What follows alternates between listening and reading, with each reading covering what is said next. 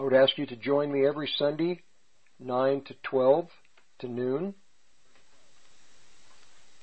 Last week, I went through the book of Matthew, and I went through the 7 years of tribulation, beginning in the book of Isaiah, chapter 28.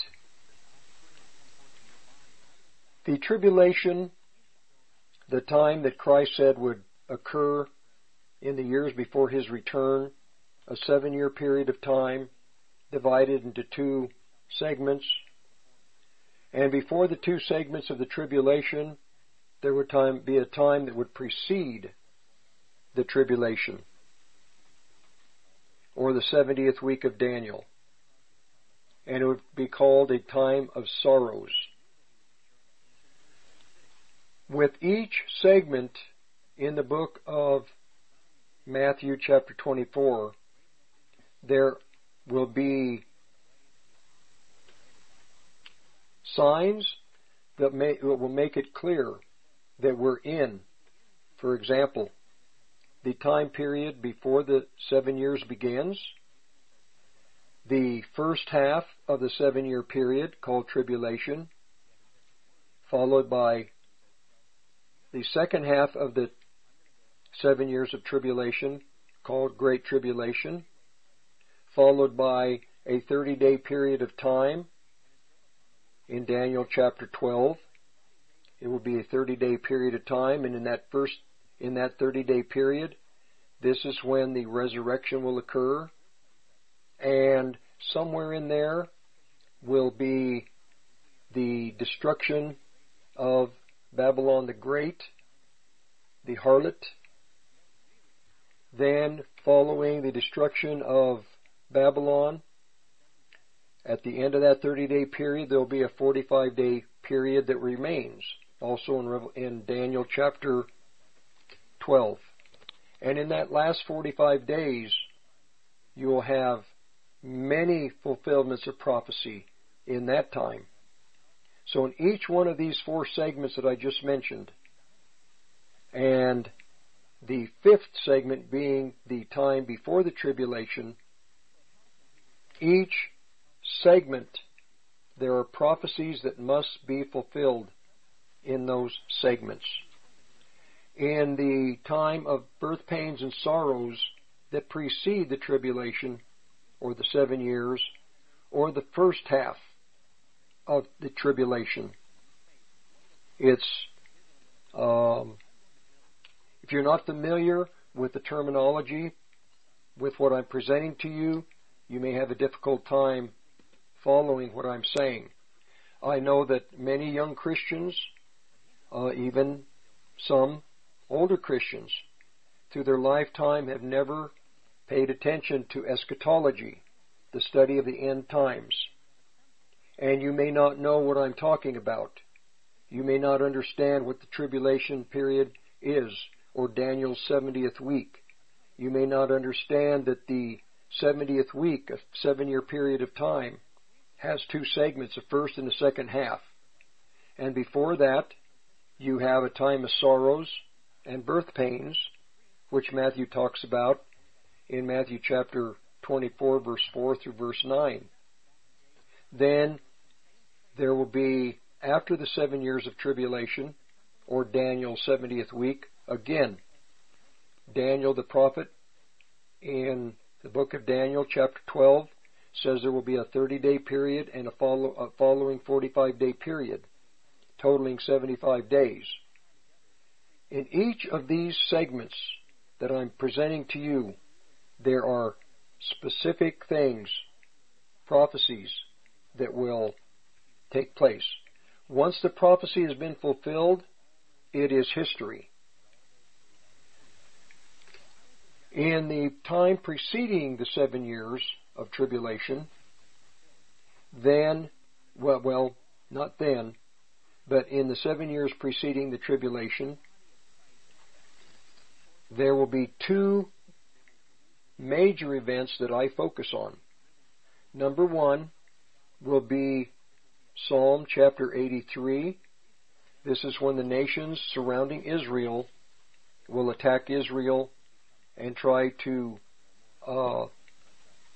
eliminate Israel and the Jewish people.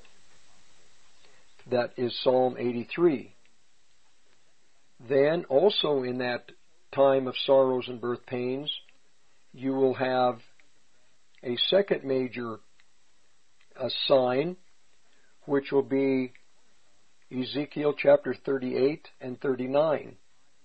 This will be the destruction of Russia and a company of nations that move into the Middle East to occupy Israel. So those two major wars, the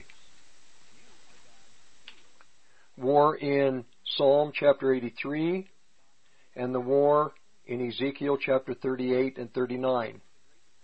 In the war in Psalm 83, Israel is attacked by all the terrorist groups and nations surrounding Israel. And Israel is victorious in every one of the battles with the terrorists in Lebanon, the terrorists in Syria, the terrorists that are in Israeli territory in the West Bank, terrorists in present-day Jordan, all the way from the northern part of Jordan, where Amman, Jordan sits, all the way south to the Gulf of Aqaba. Also, there will be forces out of Saudi Arabia to the south and the west. Then jumping straight to the west toward the Mediterranean, there will be the Palestinians or the ancient Philistines that will be in the present-day Gaza Strip. And Israel will be victorious in the wars and the battles with these groups that surround the present-day Israel. She'll be victorious. I am believing and have been observing Benjamin Netanyahu. I believe he will be the prime minister that will take Israel to these battles, and he will be victorious. Israel will eliminate all of the terrorist threat out of these nations. Israel will take the princes or the kings or the important people that rule these nations, especially in Damascus and Syria. Israel will take many of what I would term nobles as captives. They will be imprisoned. As angry as the world is going to be when Israel is victorious over the terrorist groups, the world will also complain that Israel has taken these nobles or ancient princes and has them captive. Well, the nations won't be able to do anything about it.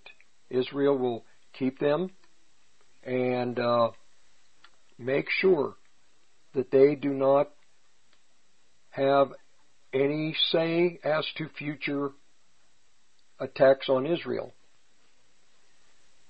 When that war is concluded, there are things that will happen in the war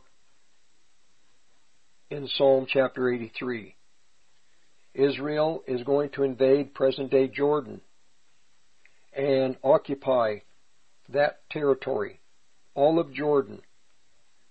It's a massive, massive amount of real estate, bigger than the nation of Israel presently.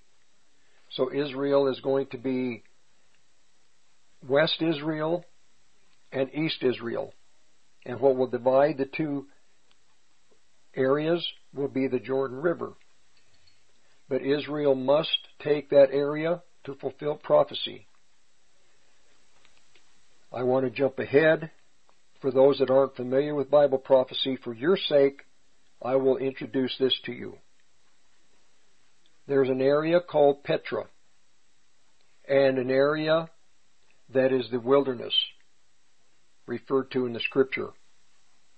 And during the middle of the tribulation, and remember, it's a 7-year period of tribulation, an The second half being great tribulation.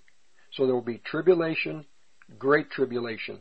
When I speak of 7 years of tribulation, always keep in mind, when I present a 7-year period in my thinking, and you need to think the way I'm thinking, there will be a first, second half. First and a second half. The first half is tribulation, hardship. The second half is great, great hardship. Hardship to the point where it is extreme hardship. But then following that second half of the 7 years comes a third period of hardship, which is called wrath, the wrath of God. And it is in the period of wrath where Babylon the great harlot that has deceived the nations, that has murdered the people of the nations, this great Babylon the great, the wrath will be poured out on that nation without measure, and that nation will be completely burned. There will be nothing in that land. Now, many Christian Bible teachers have stated that when Babylon the Great, or Babylon of ancient Nebuchadnezzar, was destroyed, that Babylon would never be occupied again. Well, that is not true. That area where Nebuchadnezzar along the Euphrates has always been occupied. The verses that talk about an end-time Babylon being destroyed, it is destroyed forever. It is completely destroyed. It will never exist again. Pardon me. So the end-time Babylon is destroyed during the beginning period of the wrath of God upon the nations. Going back to the period of time before the 7 years begins, you have the time of sorrows and birth pains. It's a time of hardship, of distress. It's a time that's uncomfortable, but not like the first half of the tribulation. And again, in that period of time, there will be two major battles. Each of the two battles, the purpose of these battles with Psalm 83 is to destroy Israel. The second battle, greater battle, with a multitude of nations from a distance, will be to destroy the Jewish people and occupy the land of Israel.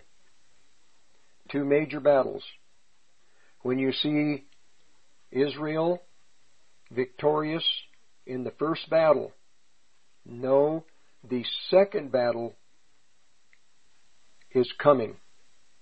And when the second battle is concluded, Russia will be no longer. As an army, Russia will no longer be an army. Sorry about that, I keep bumping my microphone. Russia will be eliminated. There will come a time when Israel in the second battle, that battle will be a battle in which God Himself will have to intervene and protect Israel from the great, great armies that are coming to destroy and occupy that area. So this gives you kind of an overview of the last 7 years, the time of wrath following the 7 years, and the time of sorrows and birth pains that precede the 7 years.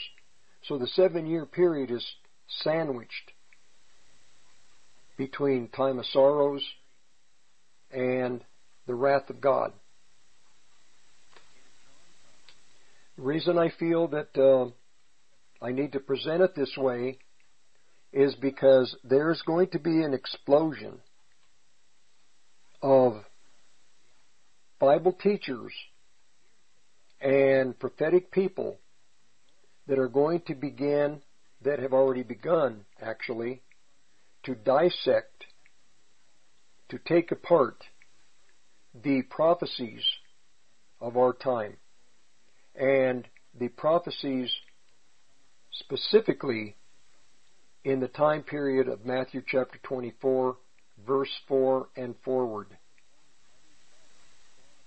And there's going to be many of these teachers that don't have the scope of the Scripture, of the events that are happening presently, that have happened in the past, and they're going to interpret the eschatology and the prophecies of our time in a natural way. They'll study it, see it, have a view of it through their mind, through their natural abilities. Doesn't necessarily mean that they see things with a complete overview of what is presented in the Bible. It'd be like there were Christians who were talking about end-time prophecy in 1910, 20, 30, and as they began to, or in the early, let's say 1910, they saw the horizon, the wars in Europe. They began to talk about Armageddon. It didn't happen. They talked about Christ returning at any time. Same thing happened in World War II. They saw what was developing in Europe, thought that we were at the end of the world. No. Or at the end of, not the world, the cosmos. There is an end of the world. The end of the world means the end of the cosmos, the end of Satan's rule over the nations. So to say the end of the world, if you present it that way, which I do oftentimes, I need to slow down and say that when I present the end of the world, I don't mean the end of the societies of the nations. I imply what I'm implying is there will be an end of Satan's rule of the nations that he's ruled for 6,000 years. And many Christians say, no, Christ is ruling the world. Well, no, it doesn't say that Christ is ruling the world until Revelation chapter 11, where the kingdoms of this earth, of the world, become the kingdoms of our Lord and our Christ. That happens at His second coming, at His return a second time. But prior to that, even Christ told in the book of Matthew, Satan said, if you will bow down and worship me, I will give you the kingdoms of the world. Meaning, the kingdoms, the devil was saying, the kingdoms are in my hand. And Christ didn't refute that. He said, no, I will not fall down and worship you. So the kingdoms of the world, the cosmos, are in Satan's control presently. But some of the teachers of the land have always stated that no, Christ rules supreme. No, He doesn't. He rules in His sovereignty presently, but the kingdoms are not in His hand. He is not yet inherited. He's the heir apparent, but He has not yet inherited the kingdoms of the world. Not till Revelation chapter 11. So when I say the end of the world, I mean the end of Satan's rule of the nations. Many Bible teachers, especially those that are, and you watch, I will tell you, the money to be made. I mean, there's always been an opportunity for the pastors of this land in America to take positions in the pulpit, to make money, to have power, to be esteemed, to be great. But there's another windfall coming. It will be through these new group of young Christians who feel that they're going to take over the mantle and rule the churches, give direction to the churches, and they will interpret prophecy according to their own understanding, limited understanding of the truth of prophecy. I'm watching it happen already. And this is another indicator that Paul mentioned in 2 Thessalonians chapter 2 about the coming apostasy. Another indicator of apostasy is when these individuals expound on the Scripture and they present their doctrine, which is many times inaccurate, present their theology, which many times is inaccurate, and also their eschatology, which is not in line with the whole of the Scripture. Like I presented to you in chapter 24 of Revelation, I emphasize this. That chapter, from verse 4 and forward, is talking about the last decade and what will happen in that last decade. Then, when the Christ returns, then chapter 24 and 25, they go into parables. The parables of the wise virgin, the parable of the sheep and the goats.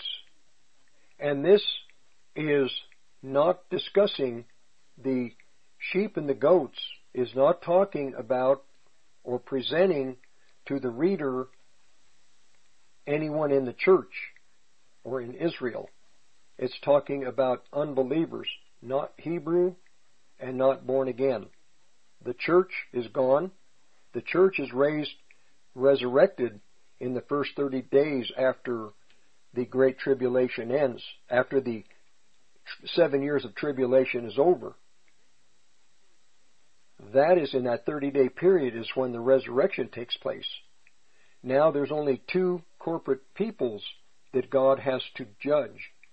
Israel as a nation and the heathen, the Gentiles. This is how clear Christ is in Matthew chapter 24, and then when he goes into the parables, also in chapter 25. This is talking about now the parable of the 10 wise virgins, 5 foolish, 5 wise. Now that is speaking to the body of believers in Messiah. That is who that is talking about. So he is talking about those who are faithful and those who are unfaithful. Those who during their lifetime purchased oil for their lamp, their soul. And those who are unfaithful, unwise, foolish. Both go into eternity, but half of them, the 5 wise, they go into the millennial kingdom where they are given the wedding banquet. It's a banquet. It is what's a better way to phrase it? It is an awards banquet where they are given their awards and where they are honored and where they are seated. Christ will seat them at a table, and at that table he serves them. The greatest among you shall be servant of all, and he will serve these faithful believers. The unfaithful, it says that they go into a place where there's weeping and gnashing of teeth, outside of the festivities. But they're His people, they're the children of God, but they're not at the awards banquet. They are outside. The foolish virgins who never bought oil for their lamp. And they wake up late before the call of the bridegroom. They wake up too late. And once they wake up, or they come aware that they don't have enough oil in their lamps, they try to buy oil from the 5 wise virgins. And the 5 wise virgins say, no, you're not taking my oil. Go buy oil for yourself. Buy from those that sell oil. Oh, what does this imply? I sell oil. I sell the truth of the Holy Spirit. I'm selling doctrine as accurately as possible, and theology as accurately as possible, so it will help you see God the Father like He really is, and the doctrines of Christ and what He spoke to His disciples as clearly as possible. And then eschatology. Eschatology is the way in which God warns His people. And I'll give you another verse. This is out of Amos chapter 3, verse 7. Certainly, Yahweh Sabaoth, the Lord of hosts, the God who has a faithful army, an army that is thorough, an army that is dedicated to Christ and His ways and His kingdom. Surely the Lord Sabaoth, who has this army of faithful overcomers, He will do nothing. In other words, when He decides to bring judgment and end things with the society or with the people, He won't do it until He gives the insight and the secret counsels to His servants, the prophets, who He calls, He handpicks, and He gives these individuals a message for the time. There were prophets that gave message for the all the times in the past through the pre-Christ world. There were prophets at the time of Christ. Oh, I'm going to go to a break. I'll be back. I'll tell you what, I'll resume for the break in just a few minutes, or probably in another 40 seconds. Then I'll go to break, and I'll have a short period during the second half of the program, this first hour, and then we can resume in the second hour. Now I'm trying to remember where I was. The Amos 3:7. Surely I will do nothing until I reveal my plans and my counsels and my coming activity with mankind to my servants the prophets. Without warning them, I will do nothing. We'll be back in a few minutes. Are you prepared for a power outage? Never be left in the dark again. Wagner Electric has proudly partnered with Generac to provide long-lasting generators for your home. We have standalone and portable generators in stock now, so give us a call for a free estimate at 970-800-3693. If you are constructing or upgrading your home, trust our expert electricians to take care of your home the first time. We offer services for anything from wiring an unfinished basement to wiring a newly built pole barn. Your electrical system is the heartbeat of your home. So don't risk it and give us a call today to get started at 970-800-3693. 3693 or visit us at WagnerElectricCO.com. We are located off Highway 85 in Greeley at 1517 2nd Avenue. Wagner Electric sets the standard. This is Rick Rodriguez. Christ said he would build his church and the gates of hell would not prevail against it. Join me on Sundays from 9 to noon for the Olive Tree and Lampstand Ministry Radio Church program on 1360 AM KHNC.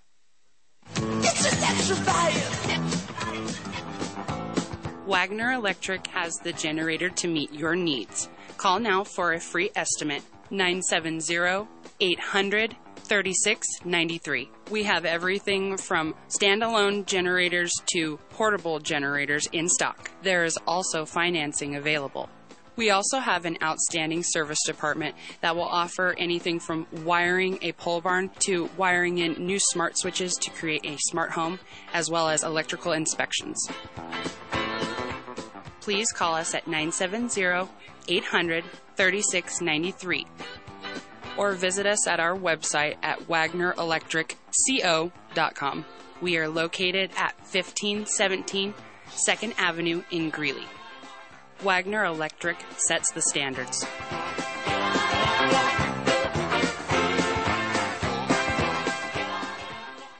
The views and opinions expressed on KHNC are entirely those of the hosts, guests, and callers and do not necessarily reflect the opinions of Excursion Broadcasting Network. Oh,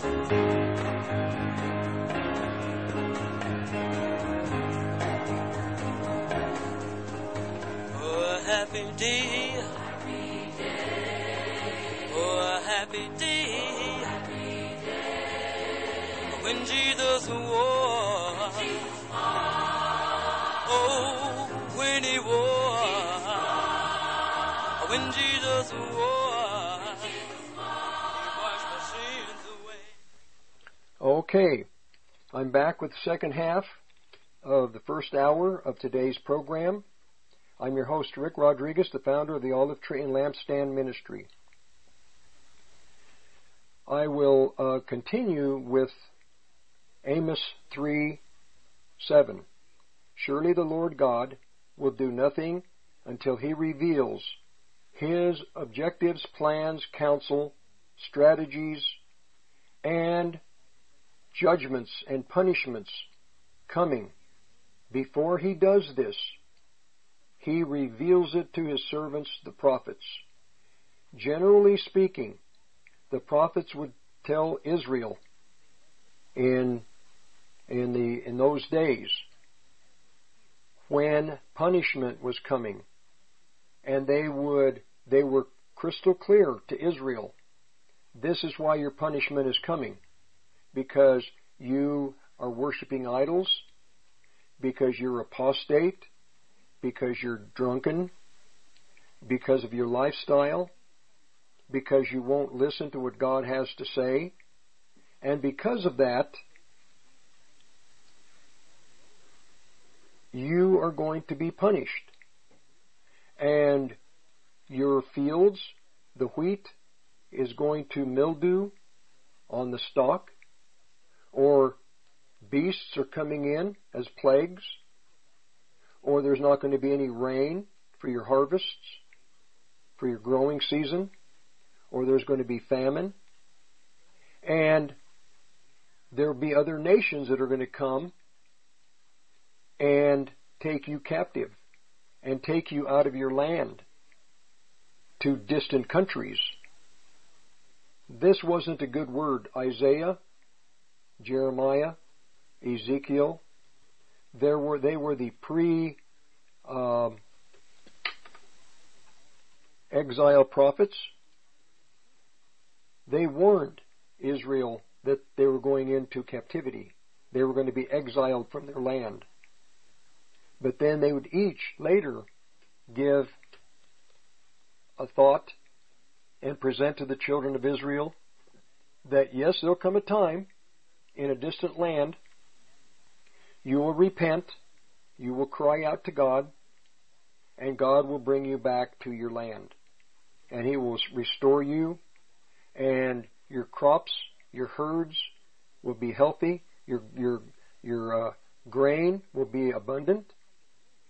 cattle, your sheep will be always pregnant. They will give the fat, the best. You'll have milk and honey. You'll be prosperous. But they will be warned again. But you will eventually become apostate again, and God will punish you. But it's okay. He will bring you back again. In our day, in America, there are prophets. And the message of the prophets is that tribulation is coming. The message of the prophets is that there won't be a pre-rapture.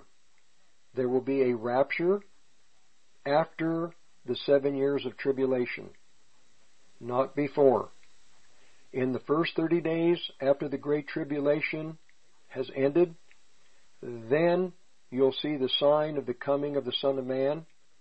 And with we believers, we will see God is about to judge this end-time Babylon the Great, this harlot, this woman, this prostitute, for all the evil, for all the death, murder, suffering of the nations of the world. And we will see the coming judgment of America.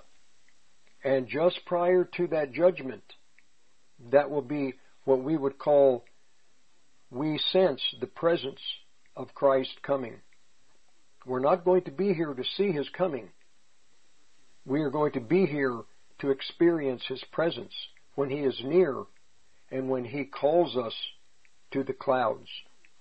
Now, once these wise and foolish virgins, once they have been judged, the wise will go into the kingdom, the foolish will go into outer darkness, and there's weeping and gnashing of teeth.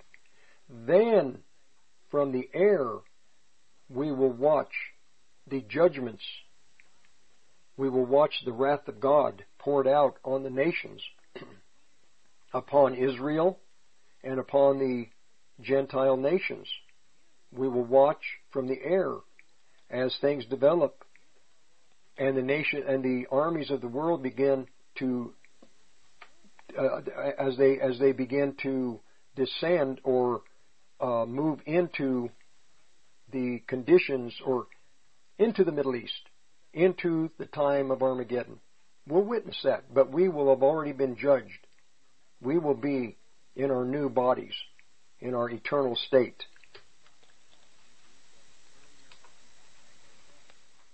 So, the prophets, the true prophets of the land, are going to warn God's children about the hardships to come. The false prophets will tell God's children, don't worry, you're going to be taken out of here.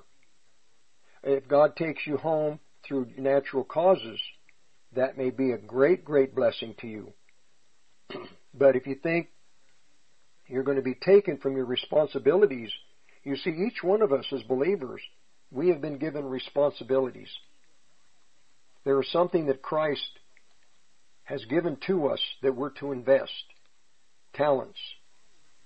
We are to invest these things for His kingdom so that Christ will have a return and that we can be enriched with further abilities. Christians don't realize this. We think we're just here to pray for blessings, financial blessings, jobs, homes, cars, the best that the society offers, but we don't want to pay the price to be faithful to the gifts to Christ, to grow, to invest what He's given us, our time, our energy, our abilities naturally, to further the kingdom of heaven. This is what we're to do. The prophets, the true prophets, will tell you that the conditions internationally for the time of this coming son of perdition, the conditions are right. Something's coming. Something we know, we sense. in our spirit. Something is happening. We can't deny it. We can't ignore it. But we want to ignore it, and we hold to the refuge of lies. You see lies like the children of Israel in Isaiah 28. They made lies their refuge. They believe that they're going to be able to make a deal, an agreement with the coming Antichrist, and with that agreement, they will be protected from the wrath of Antichrist that will be poured out upon the nations. So that thought, that belief, becomes a refuge, something they can hide in, something that keeps them from punishment, keeps them from what could happen, which they don't believe will happen. We believers in America, we have lies that we have believed that are our refuge. Believe that you don't have to grow, you don't have to mature. That's a lie. You make that lie your refuge. That you're Christ's forever and He'll take care of you. Well, you are His forever. You are. But remember, what did you do with your life? What did you do with your time? How did you take the gifts and the talents and invest? This is what many Christians are fully unaware of. They don't know, they haven't been taught that they are going to stand before the judgment seat of Christ in 1 Corinthians chapter 3. And there they're going to pass through fire. The prophets of the land that see things from the clear biblical perspective, these are the individuals that you want to go to buy. The wise virgin says, no, you're not going to have our oil. Go to the exchangers. Go to those who sell and buy oil for yourself. You have time, many of you, who are beginning to have the revelation and God's opening your eyes and you're having a reality check. You have time to buy the Holy Spirit. You have time to invest in learning the anointing that you have through the Spirit that is inside of you. You have an anointing. You have an unction. You have these senses deep within your being. And you can learn to live by your Spirit. This is why I began initially with the verse that they that worship God must worship Him in spirit and in truth. Not in a lie, not in a belief that is errant. You have to carefully pick your teachers. You have to. You don't have a choice. This is a time right now where you want to pick the men that God has raised up, that God has called, that have been ordained to help God's children grow in their eternal soul. This is what we are to do. We are to look for those people that are true ministers called by God, that have the Holy Spirit upon them, that take Scripture, theology, doctrine, eschatology, that have studied, have taken the time to test Scripture with Scripture. You take a thought, but you better find that thought elsewhere. Compare a thought with the other things presented in the Scripture to make sure that what you believe is also throughout other verses, somewhere in other books, whether it be New Testament, Old Testament. God is not going to do anything until He reveals His coming punishments or chastising to the children of God in the 7 churches. And the punishment coming to the nation of Israel that is apostate, far from their Lord, from their God, who also are worshiping idols, who don't take their religion and the worship of their God seriously. They think he's taken a vacation. Then the judgment that is coming upon the Gentile nations, it's coming.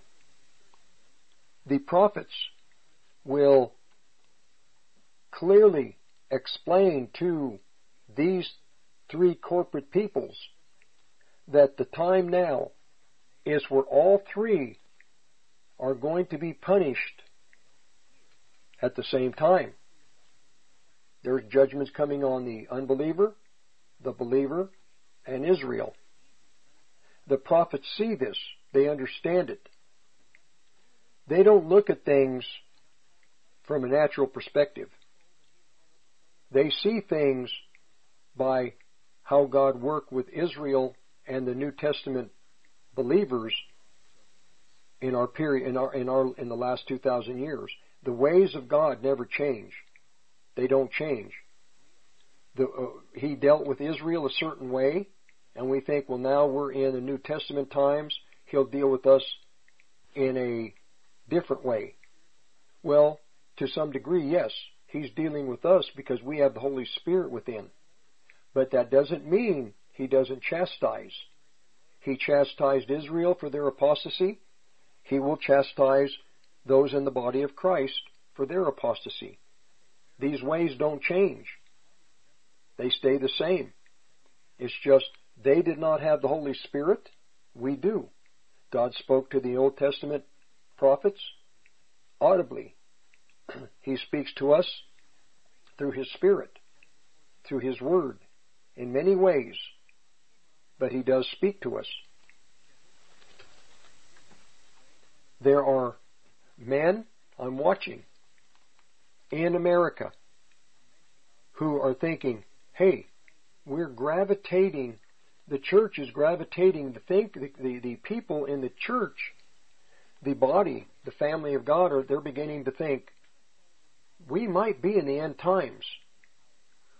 And they're not going to listen to pastors who are saying, we just have to be nice people, we have to be good to our neighbor, to one another. The Christians that have any depth to them are seeing, wow, we're watching prophecy take place. We know there is a son of perdition that must be alive. And they're beginning to pay attention to eschatology. Well, guess what these pastors of the land are going to do? They're going to switch from a simple gospel message to eschatology, to study of the end times, to prophecies of the end times, to their interpretation. One of their interpretations is that America is not in the Bible. I promise you, they're going to begin to fight for that. Another one of their prophecies is that the churches, are going to be taken. We're going to be out of here. And then others are going to say, well, I don't see, we know the Christ is coming, but we can't see that presently. We can't see any proof that He is near, that He is coming. We can't see that. But the fact is, they're beginning to sense that the family of God is starting to wake up. And this is one of the prophecies in the Scripture. There will be those people in the family of Christ that will begin to wake up, and they will begin to distance themselves from many of these, what would you say, very flamboyant, charismatic teachers that have no depth. And they're going to start sensing those who have depth and experience with Christ and those who it's just hot air. There's a change taking place in the churches in America. Many of the Christians that have been Christians for years and years and years, that have been in many of the big assemblies, but have been faithful, they're beginning to see that they can't deny what they're watching. They can't deny that these wars that Christ said would come are coming. They've been listening to the rumors of the wars, but now they're seeing the wars take place. So many of the believers in the big assemblies, and I mean the established, the Methodists, or some of these, not all, but they're starting to see things and pay attention. Well, the prophets of the land, God is releasing them into society. And people aren't going to like what they have to say. People aren't going to like it. It's not going to be an attractive message. It is going to be a disturbing message. Nevertheless, God is faithful, and He has His faithful individuals who have been called to warn God's children. And again, He will do nothing. Yahweh Sabaoth, the Lord of hosts, will do nothing, will not allow any judgments to begin until He warns these people who are called to prophetic positions, that are faithful and that fear Him. And that's one thing about the prophets. They feared at all times. They feared God. They knew that His ways don't change. What He will do to the society and punishment, the same will happen to the prophets if they're not faithful. And we see that throughout the Old Testament. Okay, we're going to be back for the second hour of today's Olive Tree and Lampstand Ministry Radio Church program. We'll be back to begin the second hour in a few minutes.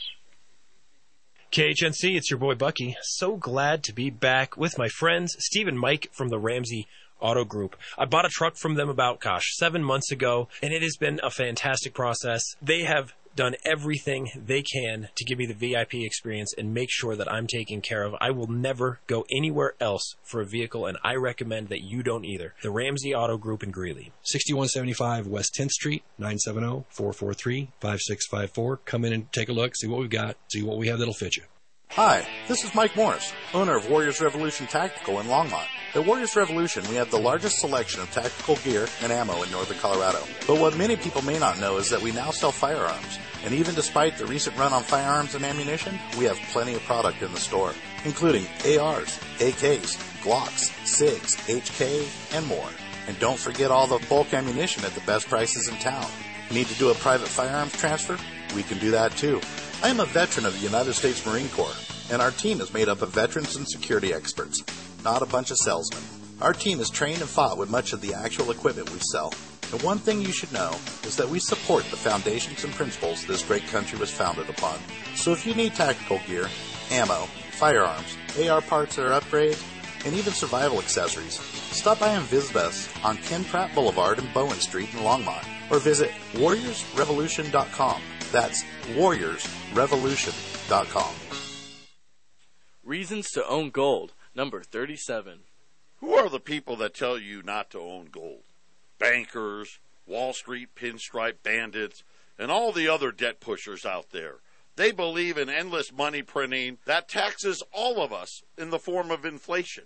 Make sure your wealth is protected by calling the Patriot Trading Group at 800-951-0592 or visit our website at allamericangold.com. I'm Joe Jaquin, CEO of the Patriot Trading Group, and I would like to encourage everyone to make sure they are prepared financially as the Federal Reserve continues to destroy the value of the dollar. Since the closing of the gold window in 1971, the Federal Reserve has led the way in the explosion of debt and the devaluing of your money. They openly say that they need 2% inflation, which simply means they hope to devalue your money, and they want to do this every single year, year after year. I know it's hard to understand, but the Federal Reserve believes in prosperity through debt and growth via the devaluation of your future. To learn more about how to protect yourself, visit us at allamericangold.com or call us at 800-951-0592 and protect yourself against the devaluing of your money. You're listening to the Roar of the Rockies, KHNC, 1360 AM, Johnstown, Greeley, Loveland, Fort Collins. Hey 1360 fans, Tika here with Serenity Painting. Did you know that we also offer concrete, framing, drywall, and much more? For a free estimate, call us at 970-978-9565. Mention 1360 and receive 15% off any construction service and or free upgrade to lifetime warranty paint with a 7-year labor warranty included. Call us today at 970-978-9565.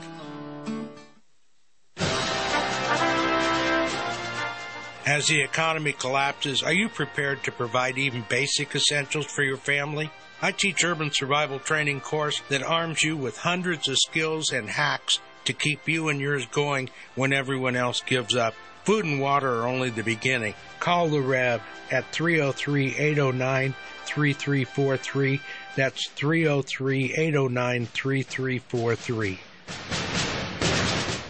The Tree Farm's early spring tree and shrub sale is going on now. Come see thousands of trees, shrubs, perennials, and more with huge savings. See what's on sale at thetreefarm.com. 6-foot-tall Honeycrisp apple trees now only $119.99 each. Ready-to-bloom lilac shrubs now only $67.46 each. Choose from purple, pink, or white. The early spring tree and shrub sale. You Come take see. I-25 to exit 235, then 5 miles west to the Tree Farm.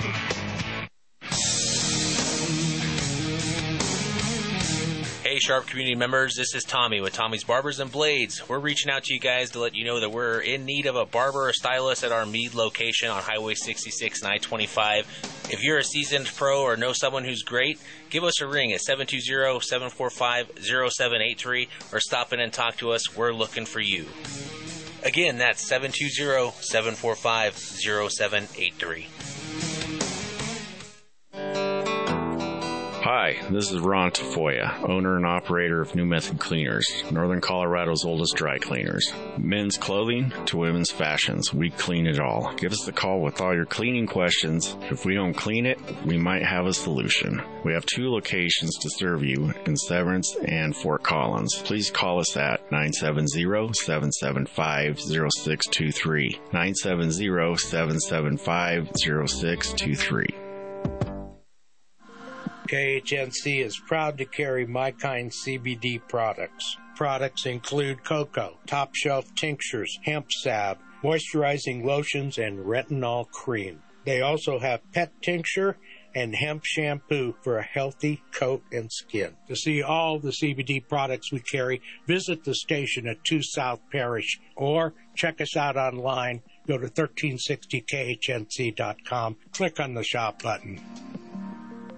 Accidents can happen at any time and any place. Preparing ourselves is critical to being able to respond with confidence. Serious bleeding events are scary, but having Bleed Stop handy can give you the edge. Just pour it directly in the wound and apply direct pressure. Clotting happens in seconds. KHNC listeners get 20% off on the products listed. Visit the KHNC website and hit the Bleed Stop button. That's the KHNC website and hit the Bleed Stop button.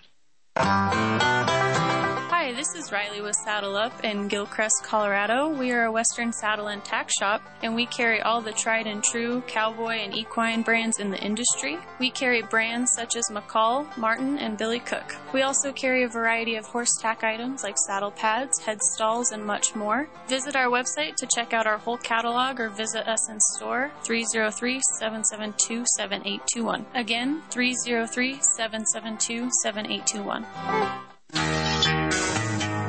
Hey guys, Tommy with Revo Knives. Wanted to let you know that we're bringing our knives laser engraved here for 1360 KHNC. You can pick them up at 2 South Parish Avenue here in Johnstown at their radio station. They're laser engraved with their logo. We're really proud to partner with them and have our Revo knives on display, all for you guys to carry with your EDC rotation. Certainly can't underestimate the quality or the value you get for the money. Stop by and see them today, or pick one up at RevoKnives.com. The views and opinions expressed on 1360 KHNC are entirely those of the host, guests, and callers, and do not necessarily reflect the opinions of the Excursion Broadcasting Network.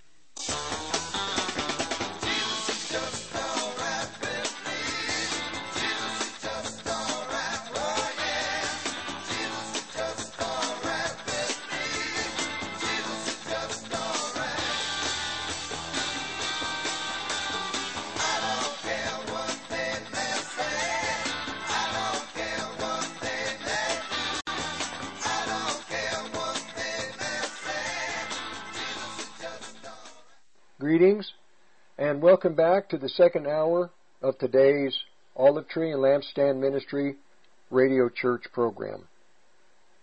I'm your host, Rick Rodriguez, founder of the Olive Tree and Lampstand Ministry. Podcasts for the programs on 1360khnc.com to the Olive Tree site. I'm going to read Matthew chapter 24, verse 4, from verse 4 to verse 8. This is the time of sorrows that precede the tribulation. Jesus answered them, "Be careful that no one misleads you, deceiving you and leading you into error." Be careful. And like I stated in the first hour, there are going to be many Christian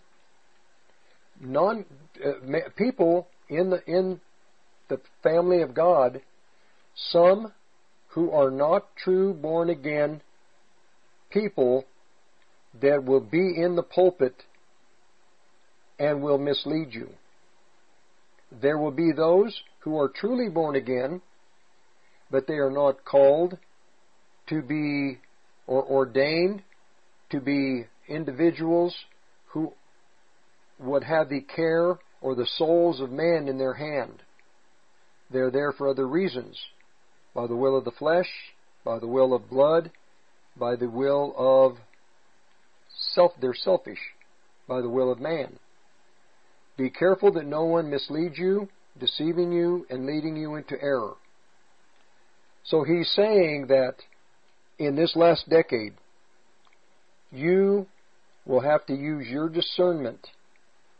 You'll have to use the Holy Spirit, your knowledge of the Bible, to filter through the men who are teaching, the men who are so-called apostles or prophets.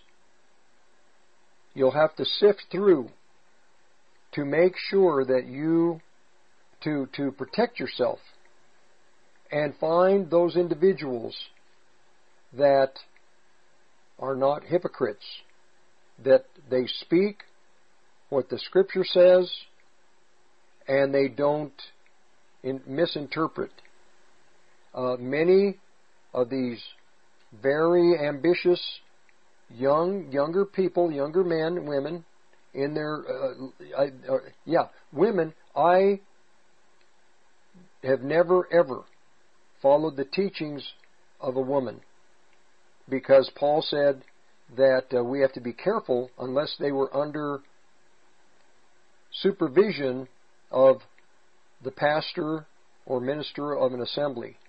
Or they can work with their husbands, but they have to be under the but under the guidance of their husband.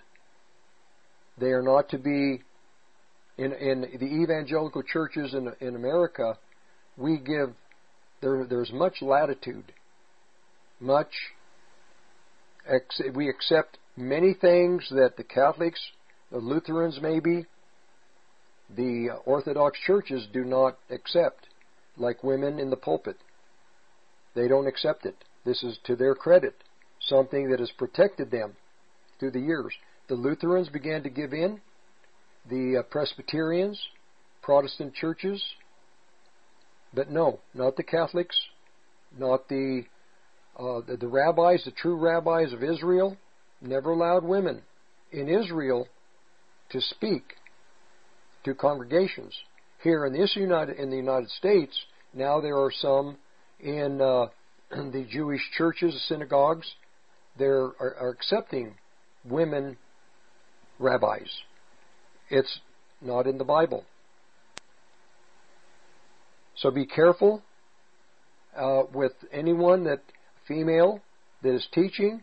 Has to have her husband or the pastor of a church overseeing, making sure that what she's speaking is in line with the Scripture. Firstly, many will come in my name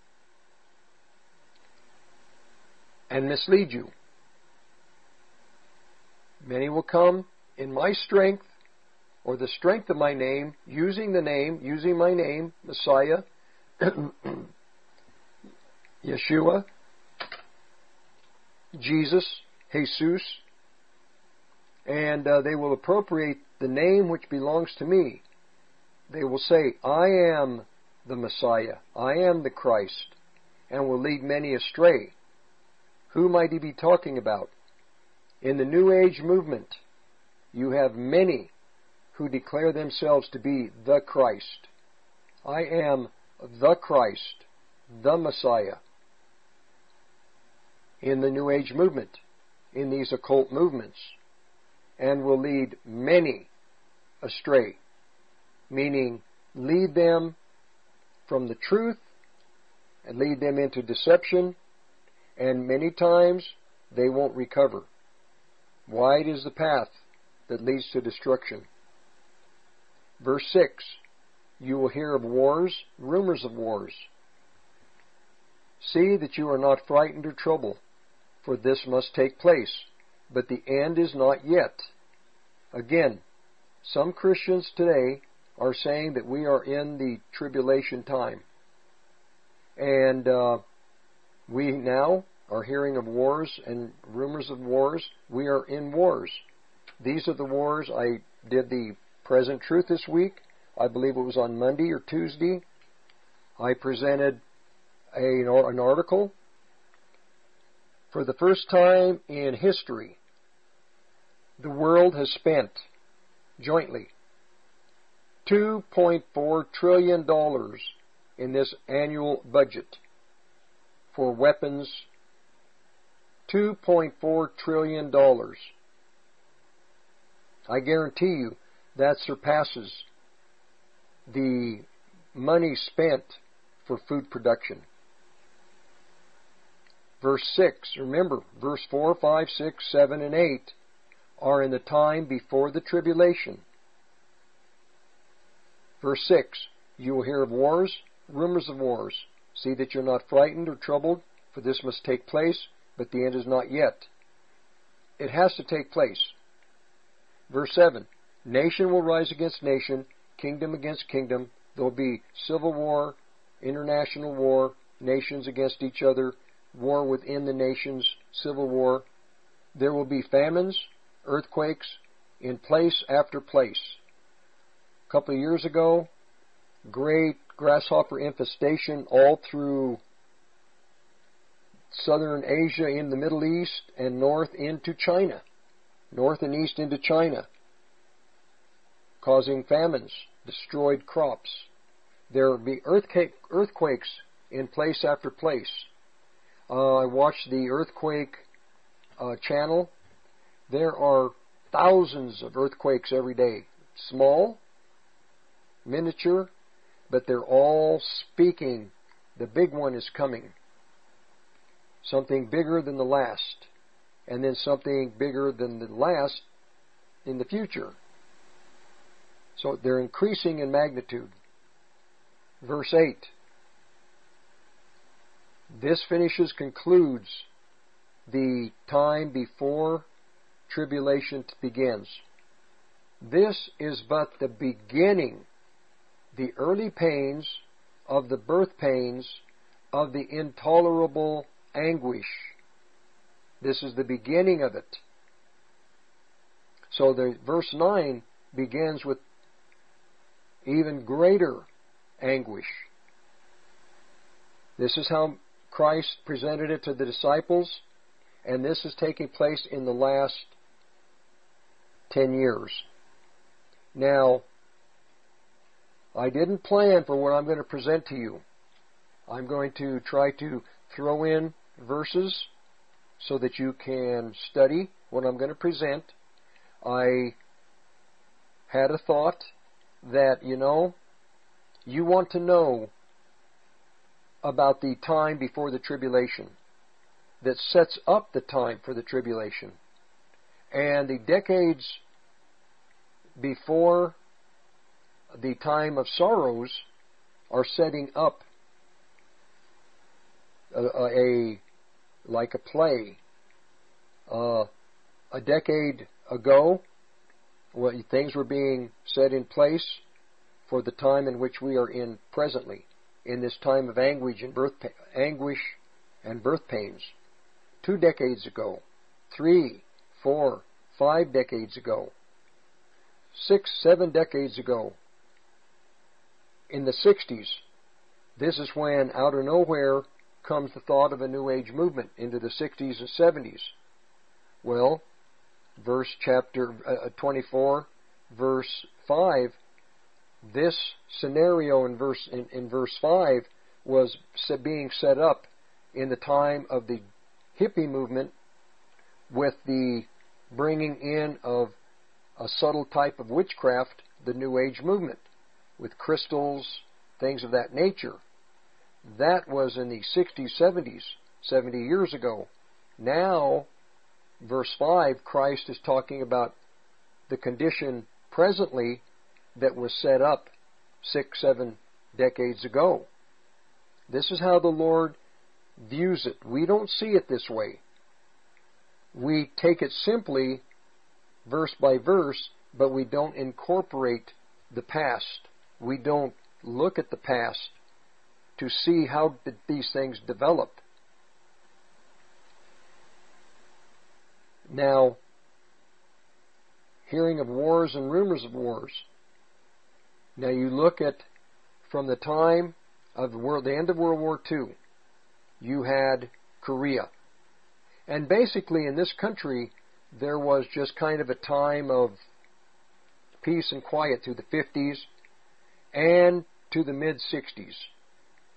Then there was talk in Asia of the spreading of communism into Vietnam, and we began, as a country, wars and rumors of wars. Now that was an undeclared war initially, but they call it the Vietnam War presently.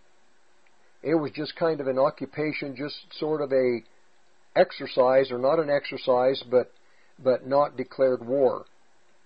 It was our involvement helping France. France had been defeated, so we stepped in.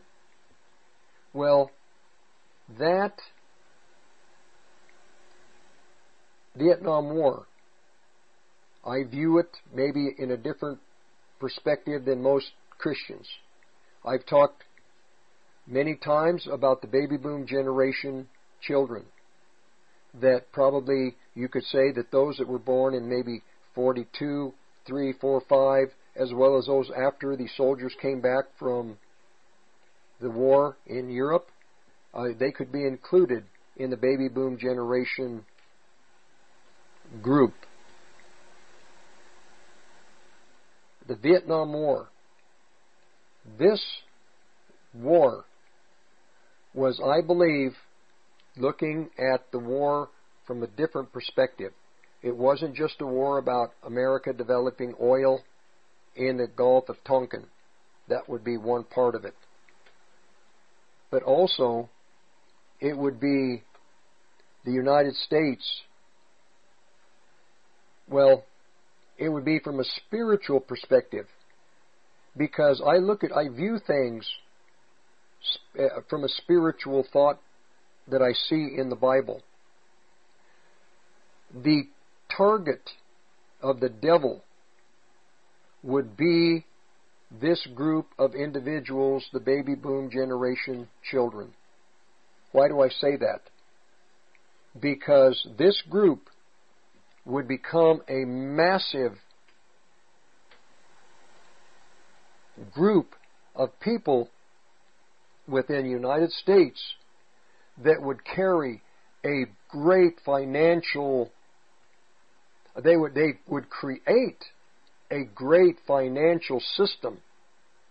These people had the best in education, the best in freedoms of the country, the best in travel, finances, in all ways. We had the best. And that would make the baby boom generation a generation like no other generation in American history, or really in the history of the world. Because we had moved out of an industrial age, in a sense, into the age of technology. And it would be these young people in that time period that would create the base for what the technical world is presently. It would be those people that would create the system of the coming Antichrist. And I say that the people in the baby boom generation would be the people that will use the technology for the fulfillment of Revelation chapter 13. I believe that the Antichrist, or as we would call him, the son of perdition, the man of sin, the Assyrian, the idol shepherd, all references to this coming anti-Messiah, Antichrist, the abomination of desolation, is a baby boom generation individual. In Revelation 13, the false prophet is also a baby boom generation individual. The greatest, most powerful politicians of this country, Hillary Clinton is a female. The most powerful, I believe, and I know that she and Bill have been involved in the occult, the Illuminati, Luciferian. I believe that she is a baby boom generation individual. I have watched their lives, who they are. I believe that she is the most powerful individual female witch ever born. Jezebel was very powerful, but not like Hillary Clinton. This is just my view, my opinion, through my research, my study of the family and the genealogy. I present this occasionally on The Present Truth. I'm presenting it to you because you are the focus of the Holy Spirit.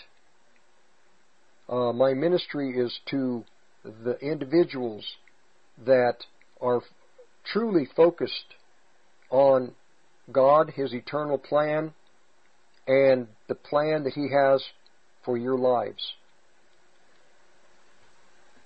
Baby boom generation. There's Donald Trump.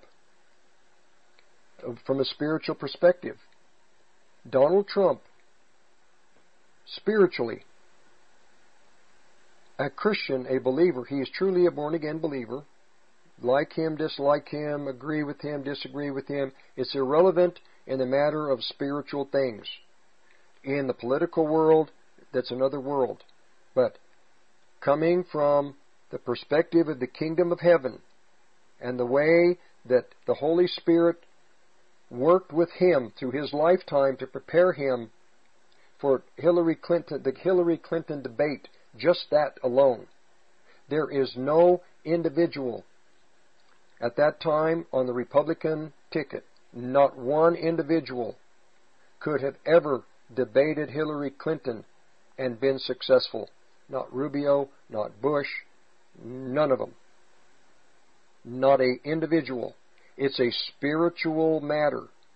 You have to understand, if what I'm saying about her being in the occult, being the person that I say she is, then it would take somebody in the kingdom of heaven that would have the Holy Spirit and it would have insight and great prayer behind them to debate her and beat her in all three debates. God's intention was that she would win one, Don would win one, and Don would win a second. No, it was God's intention that Don would beat her, period. 1, 2, 3 strikes, you're out. Why do I think that's important? Because she and Bill, the two of them, along with all the others in that political world, they know that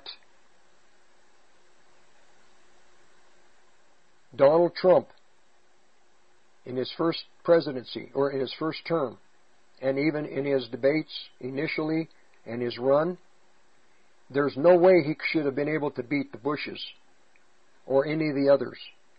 He beat them all. And then he beat Hillary. God was saying, my choice is not going to, like flipping a coin, win 2 out of 3. He will be, because I'm positioning him, I will be with him, and I will make sure he is victorious in all 3 debates, and he was. You can go back and you can look at those debates. Donald Trump, his strategy and his just who he is and how God created him frustrated her, and she knows the God of heaven was mocking her. She knows it. The people in the occult, they know God and more better. They know the Bible. They're more savvy of the Bible. They know when God is working. They plan to beat him at every encounter, but they know they can't. And she knew she was up against, I believe, Christ himself. And she had, don't think she didn't have witches nationally and internationally praying for her. This may seem bizarre to you, but I want to tell you something. I'm presenting that world to you because you're going to have to understand that other dimension. You're going to have to view things differently. You can't view things from a natural perspective any longer. You have to view things with deep, deep spiritual insight. If you don't, you are going to suffer, and those that you love are going to suffer. The more spiritual insight and knowledge and understanding that you have, the more successful you will be and the more victorious. Now, I will go to any prophet in the Old Testament, and you can read any prophet. They were fully aware of the soothsayers, Chaldeans, magicians, astrologers in their vicinities. All of them. Not one. Isaiah talks about it extensively. Isaiah, in Isaiah 47, God gave him a vision of a kingdom at the end of the world, America, and of an individual, a very powerful, I believe, witch, Hillary Clinton. You read those chapters. You read chapter 47 of Isaiah. I would love to give you an extensive breakdown of that. I touched on it here a few weeks ago, but I didn't really get into the details because I didn't have time. Another thing is I don't know how this audience is going to receive things. You can, in your thinking you might think that I'm a kook, I'm out there, whatever. That's fine. But the God of heaven didn't waste time through my years of schooling, and he didn't waste time through your years of schooling, and he's not going to waste time in your education from this point forward. He's going to be involved, and if he wants to teach you something, you better be receptive, you better be the best student, because if you're not, you might not have the time to have a second chance to be educated on a matter. I've had 50 years plus to be educated. But the thing is this, I took my education seriously. We're going to go to a break, and we'll be back for the second half of the program. I ask you to stay put. For those that are leaving, please, the Podcast or 1360khnc.com. Mike Lindell, the inventor and CEO of MyPillow, wants to give back to KHNC listeners. He is giving us great discounts on all MyPillow products. Go to MyPillow.com and use promo code KHNC. Get deep discounts on MyPillow mattress toppers, towels, sheets, and so much more. For example, Mike is offering a buy one, get one free offer on Giza sheets and the new MyPillow 2.0. For these buy one, get one free offers and a special free shipping program, go to MyPillow.com and use promo code KHNC or call 800-948-8229. That's MyPillow.com or 800-948-8229 and use promo code KHNC. Visit mypillow.com. This is Rick Rodriguez, host of The Present Truth, Monday through Friday, 2 to 3. Topics: American World Hegemony, The New World Order, Secret Societies, One World Religion, Weather Warfare, International Wars, Transhumanism. Join me, 1360 KHNC.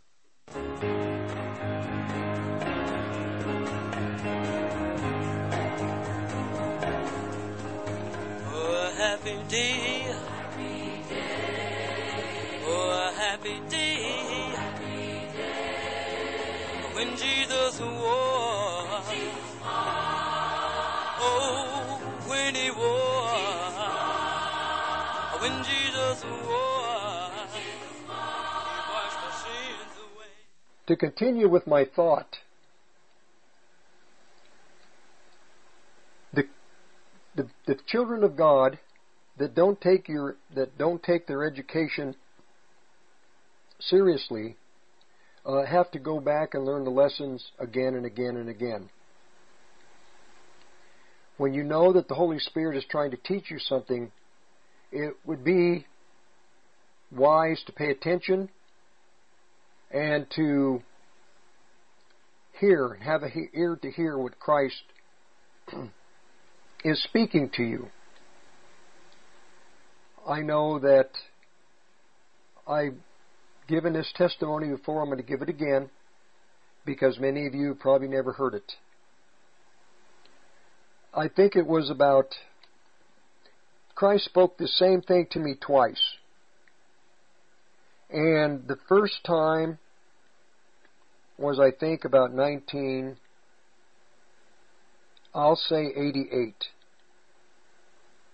The Lord had told me that nobody could teach, and that's why the disciples called him teacher. No one could teach as a teacher so perfectly as he could. The second time I was in Las Vegas. This was about 2000. I can't even tell you the year. 2007. It was in the spring. My wife worked at the Christian station, which wasn't little. It had a pretty good audience. But in Las Vegas, the other bigger powerhouses, during the day they were very powerful. But I dropped my wife off. She took care of the office. And we paint, and I was between painting jobs, and so I went to one of the, they have the 4 or 5 story, 7 story parking garages, just maybe a mile from where the station was, and I went in to pray. And I parked up about the 5th story, and I'm looking out west over the valley. Beautiful day in the spring. And I began to read Hebrews, and I got to Hebrews chapter 7, and this will be for you. And in 7, God is talking about Melchizedek. And Melchizedek was a type of Christ at the time of Abraham. Melchizedek was the high priest. And the type is that Christ is the high priest. You can read the book of Hebrews, and he is the high priest. And I'm just reading through that. He's the king of Salem, the king of peace. He's the priest of the Most High God. He meets Abraham as he returned from the slaughter of the kings. Abraham gives him a tenth of all the spoil, which many Christians feel that, okay, we've got to give a tenth of what we get. Now it says this in verse 3. One thing about Melchizedek that came back from the kings, it was interesting that here in Hebrews, the Apostle Paul is presenting Melchizedek in a unique way. He's presenting Melchizedek to the Hebrews as Christ. And here's what he says, verse 3.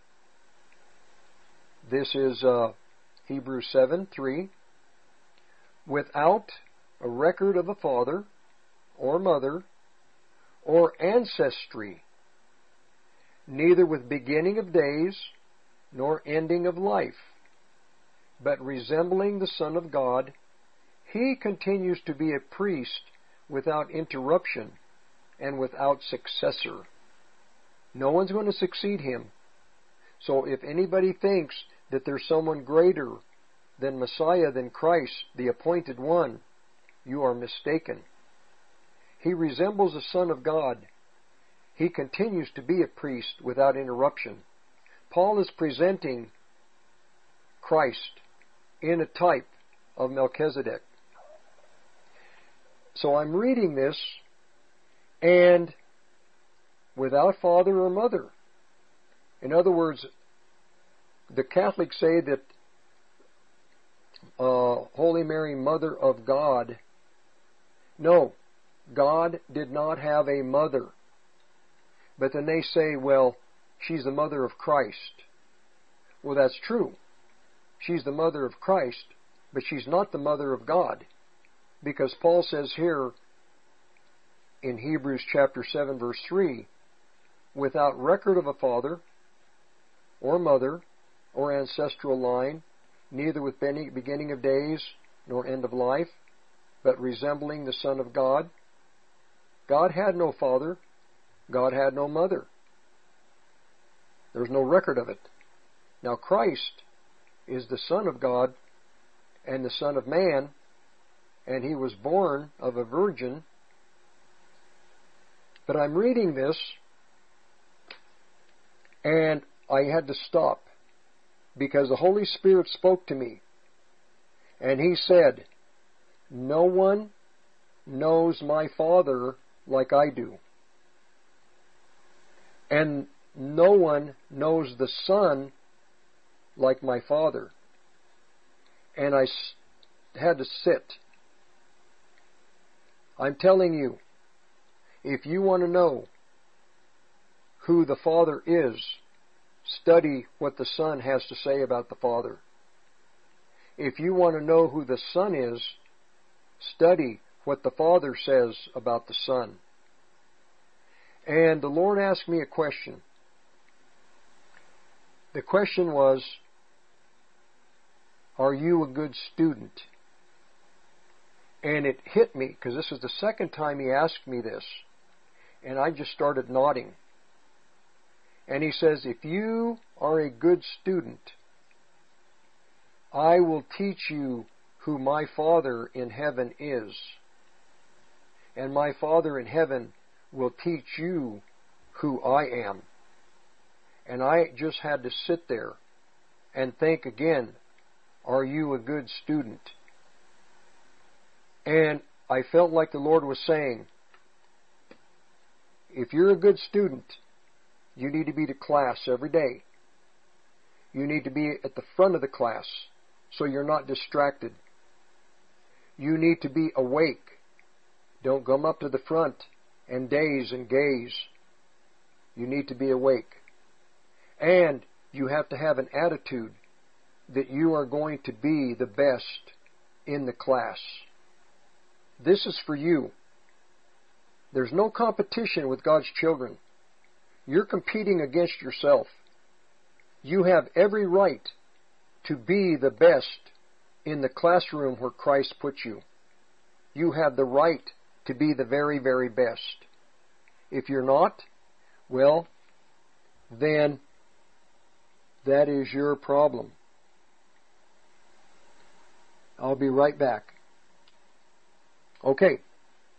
And you need, it would be wise when you are being trained or when the Holy Spirit is trying to teach you something, you better pay attention, be to class, be alert, go to the front of the class so there are no distractions up there, be alert, and have an attitude that you are going to master that class above everyone else. And the thing that's wonderful about it is in the classroom and in what he teaches you, you're not in competition with anybody else. You are competing against yourself. And you're going to be rewarded like you cannot imagine. Because when you learn these lessons, know that down the road, that whatever Christ has taught you, trained you to do, or whatever the lesson may be, is going to benefit yourself and those that you love, those around you. Be to class. Be the best student. Don't take the teachings of Christ lightly. You look at the disciples. In little over 3.5 years, roughly 3.5 years, these men went to be from young fishermen and other, whatever their occupation, to the men who were responsible for the kingdom of heaven and the children of God who would meet Messiah after his resurrection and teach them these lessons to the rest of their lives and teach the lessons to the new disciples. The gravity of what they did is unbelievable, unimaginable. Now, I use Paul as the example. He's the one presenting Christ as Melchizedek to the Hebrew people because he had the revelation. He saw it. He knew. And without a doubt, God, the Father, had no father, mother, sister, brothers. He always was. He was eternal. No beginning, no end. And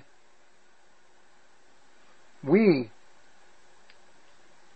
if we're good students, we will see God the Father like He is, who He is. We'll see Christ as the Son of God, the Son of Man. So I sat there and I just had a sense that this is also for you. And I told the Lord that, like the first time, I just, not with any, arrogant nothing. Forget the arrogance. I just said, yes, Lord. When I come to class, I come with the right attitude because I know that I don't ever go through anything that is not important. And yes, Lord, I am a good student. Not being arrogant, not being proud, being honest. You have to be honest too. You can be the best student. And you should say, yes, Lord, I am the best student. I'm going to listen to what you have to say. I want to learn the lessons. I'm going to pay attention. I'm going to be to class every day. And I want to be the top of my class. I want to be the one who masters whatever it is you're teaching me for myself and for my future and the people involved in my future. And then I knew, at the same time, I had a sense that the Godhead, the Father, the Son, and the Holy Spirit, I had a sense that they were making a decision and having to decide my future and what would be the best place that I could be positioned. And I just had that sense. Do you ever have that sense that God the Father, God the Son, God the Holy Spirit is picking something for you that is the very, very best? Something that is for you alone and no one else? I hope you have. But I knew. I thought, okay, I know that the triune God, I know that the Godhead is making a decision about my future, definitely the future of the church, about the future of every member in the family of God. But you see, this is the beauty of God. He's our God individually, and He has a plan for you. And that plan is important because you have things, you can do things no one else can do. And He will decide the very best place for you so that you can grow, you can learn, and you can be profitable. He'll pick that for you. That is what He wants. He goes, if He wants to teach you a lesson, if it costs Him $1 million, hey, money is nothing to Him. He owns the cattle on 1,000 hills. He owns the depths of the ocean. He owns the far reaches of the sky, the universe. The stars belong to Him. He's known you before you were even from the foundation of the world. What's $1 million to Him to teach you a lesson? Nothing. And I have a friend who I gave that example to. And I told him, brother, if the Lord wants to teach you a lesson and it costs you $1 million, that's nothing to Him. And if He desires to do that, He'll spend $1 million of your money to teach you a lesson. And it happened to a dear friend of mine, a pastor down in Denver. He'd crashed, burned as a pastor, went into real estate, had 4 or 5 multi-million-dollar homes in his hand, and he lost $1 million because he wasn't listening to the Lord. And he ended up walking away with the hair of his chinny chin chin. This is what God will do. Whatever. Now, another thing. With life and with death, both are in God's hand. Now, we're in a time now where we're going to lose people we love. And this is a matter that pastors, teachers, no one wants to address. But if we're in the time that I say that we're in the last decade, then there are people that you love. Hopefully they're believers that are going to go be with the Lord. A little over a year ago, a wonderful individual that I loved very much, Ron Perry, we had worked together in Las Vegas, and eventually he moves up to Colorado. And we're only 200 miles, 250 apart. And I wasn't able to get to see him. He wasn't able to get to see me, but we would talk. I loved him. He was literally one of the best friends I had. He's 10 years older than I am. We got to be with him on his 70th birthday. And I gave him a card, and it was from a Elvis birthday card, and you open it up, it says, the best is yet to come. And for 10 years, I got to know this brother. My wife and I, we got to travel with he and his wife for a year and a half, or a year and a quarter, year and a half. Fantastic. He had been throughout this country from the time he was a young man with his father, and then he started his own ministry. He was in the work of the Lord for over 50 years, and he got to share with me these wonderful experiences he had in the Pentecostal world. Now listen, I'm down to the last 5 minutes, but listen. Podcasts are on 1360khnc.com. So don't forget that. And my contact information is Olive Tree Ministry, P.O. Box 872, Longmont, Colorado 80502. Zip code 80502. So I spent time with him. He was in the hospital. He had a knee. He'd fallen, hurt his knee at Thanksgiving. He had to go in for a checkup in early January of last year. They said he had COVID. They put him on COVID protocol. 2 weeks later, he was dead. They put him on a tube, and my opinion, he was murdered. I miss him. I miss him. In fact, I was just thinking of him the other day. I'm just thinking, wow, this man I truly miss. But God holds life and death in His hands. We believers, we family, there are things that are going to happen, that you're going to lose somebody that you love. You have to realize that nothing happens without God's allowing it. You have to protect yourself protect yourself from the root of bitterness, in thinking that God did this. God was responsible. God allows things. We don't see everything. We see truly through a tinted glass. We don't know the plan of God, but Satan will try to use it to destroy your faith and your continuing walk with the Lord Jesus. Don't let Satan cheat you. You must continue. You all have something that is vital to the kingdom of heaven, and the devil knows it. The devil wants to take you out of the game. You have to protect yourself.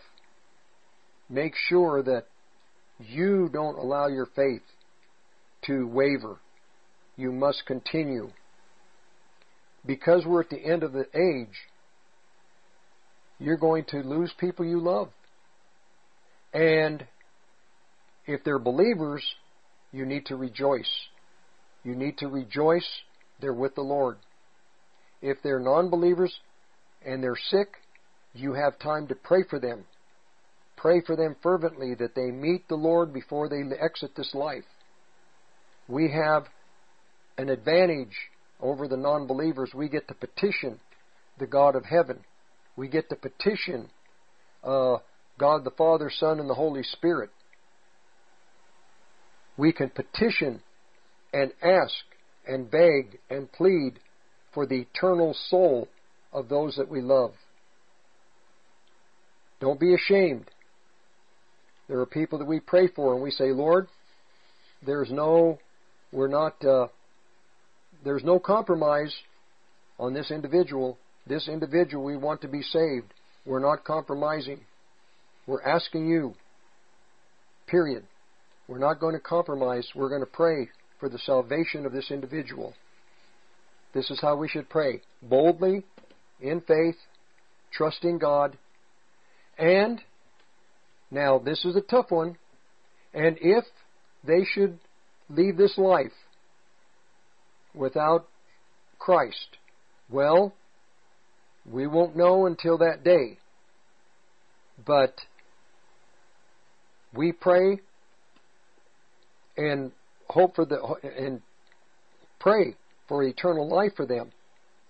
But if not, then you cannot lament, you cannot weep, because there are those vessels that are created to be destroyed in Romans. I might go to those verses at some point. There are vessels of honor, vessels that were created to be destroyed, like Pharaoh. He was raised up by God to be destroyed so that God might display His power. And this is what God does. So whether they meet the Lord or don't, praise God. He knows. He's all-knowing. He knows. We prayed. You did your part. If they don't come to the Christ, well, you did your part. There's nothing you can do. Nothing you can do. So, all I can say is, we say amen, and we personally, we keep going. We don't stop. We continue. We just continue. And, hallelujah. Well, we're going to be back for the third hour in a few minutes, so please stay with me. For those that are leaving, God bless you. God bless your week. The podcasts are on 1360khnc.com. You can go to the podcast and you can re-listen, or you can listen for the first time. Be back. Hi, this is Mike Morris, owner of Warriors Revolution Tactical in Longmont. At Warriors Revolution, we have the largest selection of tactical gear and ammo in northern Colorado. But what many people may not know is that we now sell firearms. And even despite the recent run on firearms and ammunition, we have plenty of product in the store, including ARs, AKs, Glocks, SIGs, HK, and more. And don't forget all the bulk ammunition at the best prices in town. Need to do a private firearms transfer? We can do that too. I am a veteran of the United States Marine Corps, and our team is made up of veterans and security experts, not a bunch of salesmen. Our team is trained and fought with much of the actual equipment we sell. And one thing you should know is that we support the foundations and principles this great country was founded upon. So if you need tactical gear, ammo, firearms, AR parts or upgrades, and even survival accessories, stop by and visit us on Ken Pratt Boulevard and Bowen Street in Longmont, or visit warriorsrevolution.com. That's warriorsrevolution.com. Reasons to own gold, number 175. Universal basic income, where the government just gives people money because they won't be able to live and provide for their families because the dollar has been devalued beyond comprehension, while never admitting to inflation. Prosperity never comes from the printing press. Call the Patriot Trading Group at 800-951-0592 or visit our website at allamericangold.com. JD here. Join me as I take my A10 Warthog radio show into the swamp to do battle with the political and propagandist cockroaches and swamp creatures. Saturdays noon to 1. What type of financial advisor are you looking for? A lot of advisors work for some great companies that offer good products, but are they taking a close look at what truly matters to you? Most advisors are unfortunately one-trick ponies and come at you with the same strategy no matter what situation you are in.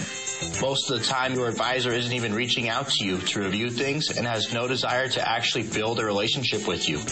You want to work with someone who's going to hustle their butt off and compete for you and make sure that you are maximizing your hard-earned dollars. I will work day and night for all of my clients and do everything in my power to deliver the best service possible. Reach out to me, Joey Jaquint, Joe Jaquint's son, someone who is going to compete for your business and truly aligns with your conservative values.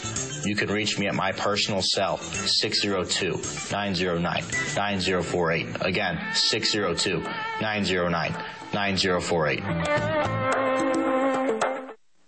You're listening to the Roar of the Rockies, KHNC, 1360 AM, Johnstown, Greeley, Loveland, Fort Collins. Power surges and lightning bolts can cause damage to your electronic devices. A EMP attack can fry everything, leaving everyone looking like the Flintstones. But don't let that happen. Go to EMPshield.com and enter KHNC in the promo code box. EMP Shield can keep you secure and running when no one else can. American-made electronic protection. Again, put KHNC in the promo box. EMPShield.com.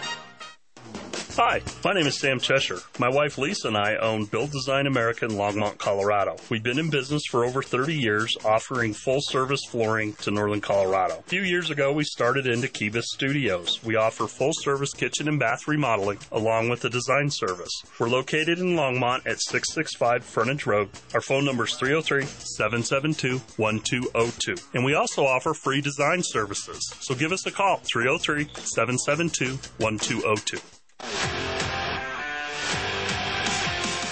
Hey, Chris Lewis here with My Favorite Gunsmith at myfavoritegunsmith.com, 970-776-0258. At My Favorite Gunsmith, all I do is repair firearms.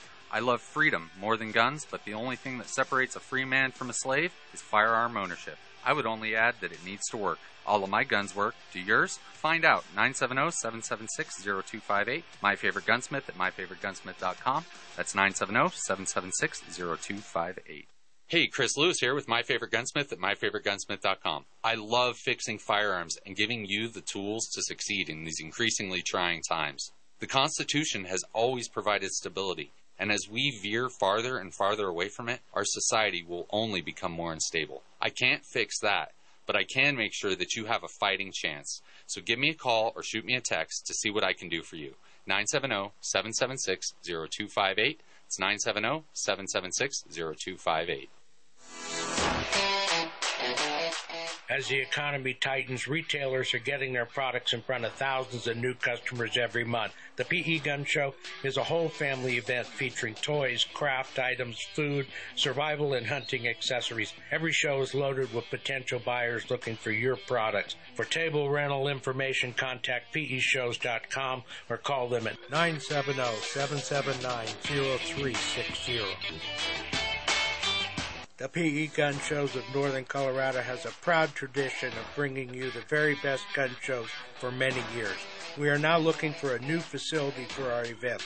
We are seeking a building size in the 15,000 to 35,000 square foot range with parking. If you are aware of a facility that can meet our size requirements, please contact us at 970-779-0360. That's 970-779-0360. Blue Dragon Spa in Longmont, Colorado, 1811 Hover Street, 720-680-0492. A new spa started by Steve, the Red Pill Truth guy, and his wife, Valentina. Drop by. We offer manicure and pedicure, facial, and more. We have new, state-of-the-art equipment, and we use the best materials available. Yeah, give us a call, 720-680-0492. We're at 1811 Hover Street in Longmont, Colorado. Everything very good. Just come in and try it. Hi there. We're the guys from All Gas, No Class Radio. Please join us and support our new show Sundays from 2 to 3 p.m. We'd love to have you. Because we're too ugly for OnlyFans.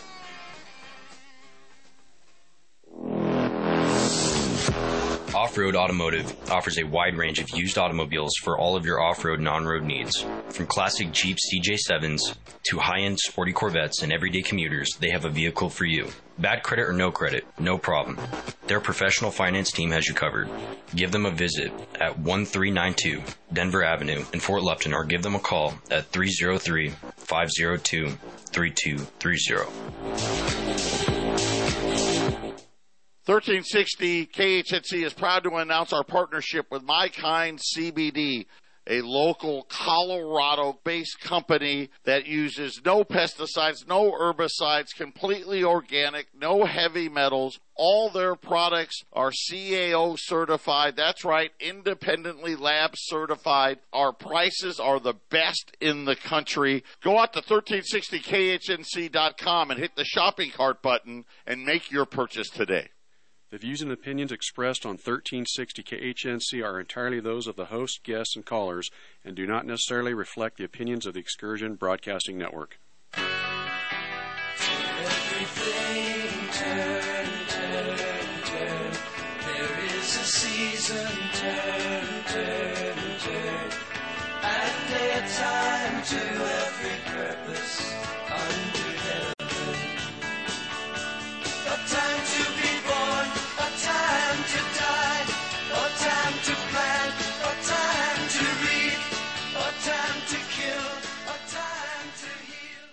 Greetings. Welcome to the third hour of the of the Olive Tree and Lampstand Ministry Radio Church program. I'm your host, Rick Rodriguez. I had been talking about out of Hebrews chapter 7 and using the example that Christ is Melchizedek. He's the high priest, and the testimony was that if we are teachable, Christ will reveal to us who His Father is. The Father in heaven will reveal to us who the Son is. You'll have to listen to the previous hour, and the podcasts are on 1360khnc.com. So please, if you missed hour 1 and 2, you can go back and listen. We're in, I believe, the last decade, early in the last decade. And because of that, there are prophecies for each segment in the book of Matthew chapter 24, prophecies on for each of the parts. There are 5 parts. I think there are 6 actually. The first part being the destruction of the temple in Jerusalem. Part 2 is the birth pains and time of sorrows. Part 3 is the first half of the tribulation. Part 4 is the second half of the tribulation, known as Great Tribulation. Part 5 is a 30-day period of time after the tribulation has finished, concluded. Part 6 is the time of wrath upon the nations, and it's complete in the book of Matthew, chapter 24. Now, I'm going to continue, or I'm going to go back to Hebrews. If what I'm saying is correct, then it puts us in a world of coming hardship. And in Hebrews chapter 1, in this chapter, what is presented by the Apostle Paul is the Son of God, who is the heir and lawful owner of all things. We believers, we know that, but I'm going to go through this quickly, chapter 1 and then chapter 2, because it'll tie into what I'm presenting about Matthew chapter 24 being the last decade. In many separate revelations, each set forth a portion of the truth, and in different ways God spoke of old to our forefathers in and by the prophets. Now that was in the past. God is speaking to we believers in America in the evangelical churches through current events, through the prophecies of Christ Himself, through what Paul says about the time in which we live, Peter, what he says about our time, James. All these apostles, they spoke to the present and they spoke to the distant future. And they spoke specifically about the end in the time in which we live. So we should probably pay attention. They spoke through James, Jude, Paul, Peter, Luke, Matthew, Mark, John. In the Old Testament times, they spoke to Ezekiel, Jeremiah, Isaiah, Daniel, Hosea, Zechariah, etc. But in these days, He is speaking to His children, His people, the born-again family. He's speaking to us in the person of a Son, whom He appointed heir and lawful owner of all things. and by and through whom he created the worlds, and the reaches of space, and the ages of time. He made, produced, built, operated, and arranged them in order. He, Christ, is the sole expression of the glory of God, the light being that are outraying or radiance of the divinity, the divine.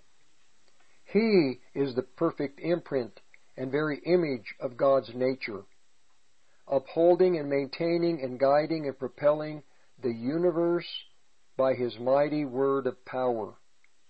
When he had, by offering himself, accomplished our cleansing of sins and riddance of guilt, he sat down at the right hand of the divine majesty on high.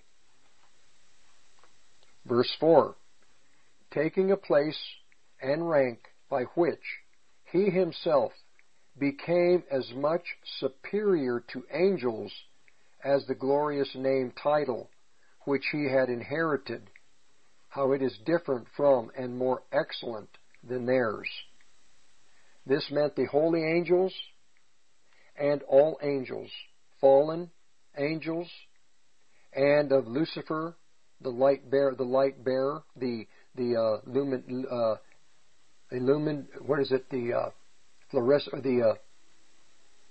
what does a light bearer mean? Who was the magnificent angel that fell. Caught me off guard. Verse 5.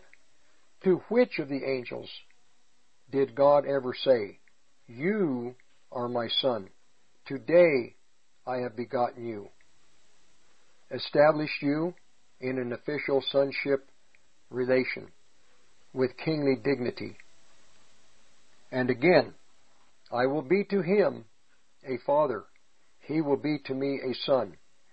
Paul, immediately in the first chapter, he is telling the Hebrew people of his day, this is how he, Paul, how he felt to begin to introduce the Messiah who they crucified to the Jewish people, specifically the believers, because they still had concepts. They still were influenced by the Judaism that they were raised in. They were influenced by these rabbis, or speaking of the rabbis, who did not at any time present to the people that Messiah would be, actually they hadn't present anything about Messiah's coming. And here Messiah had come and fulfilled the prophecies, 200 plus prophecies, to a T. And many of the Jewish people, the new Hebrew believers, were still questioning. And remember, at that time too, they were so involved with the angelic world, because what is presented in the Old Testament was seraphim, teraphim, angels, majesty, through Ezekiel's writings. Verse 7. Verse 6. Moreover, when he brings the firstborn son again into the habitable world, he says, let all the angels of God worship him. So Paul is saying, the angels, let them worship him.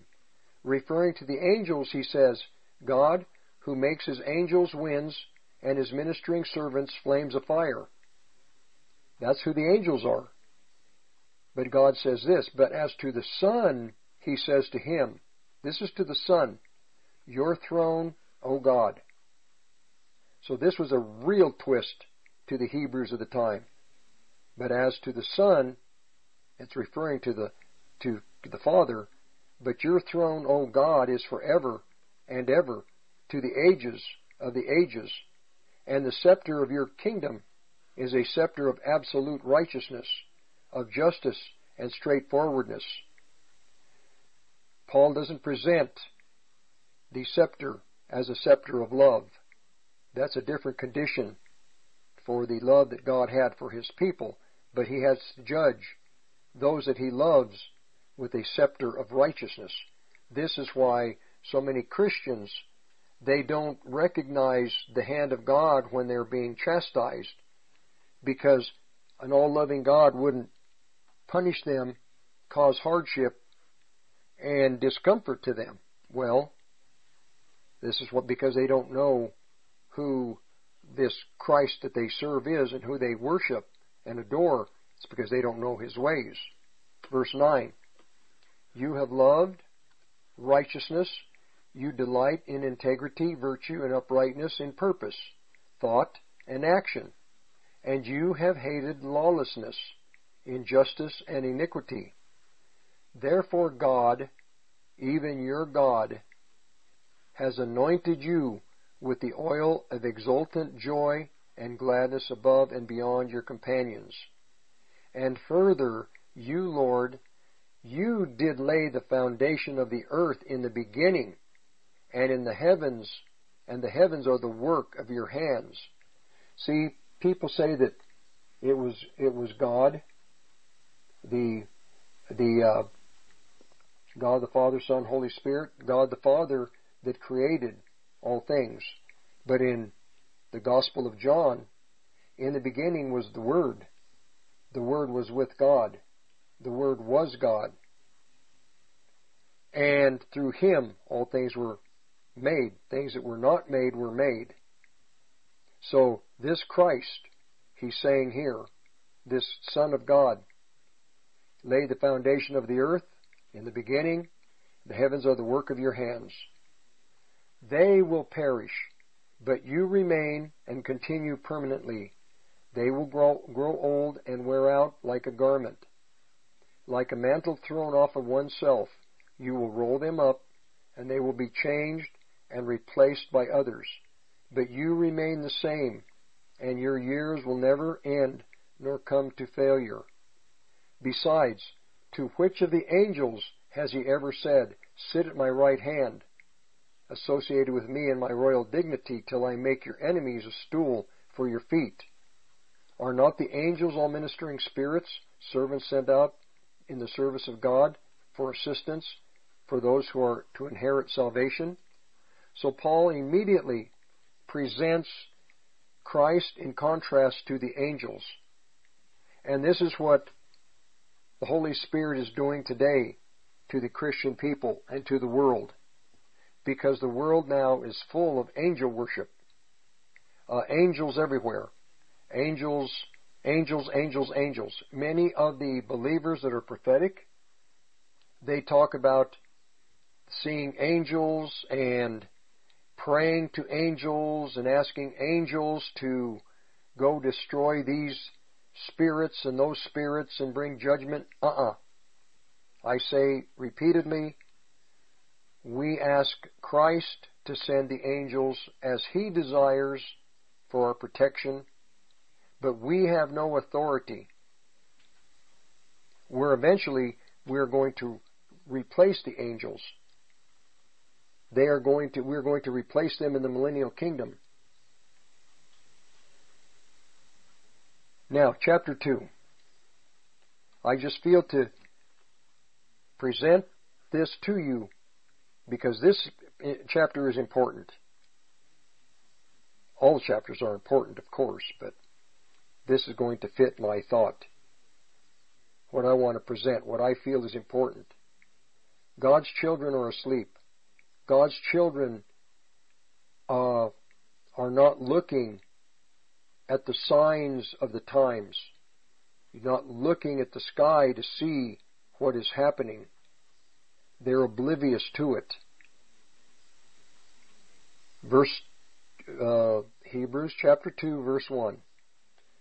Since all of this is true, we should pay much closer attention than ever to the truths that we have heard, lest in any way we drift away from, past them, and let them slip away.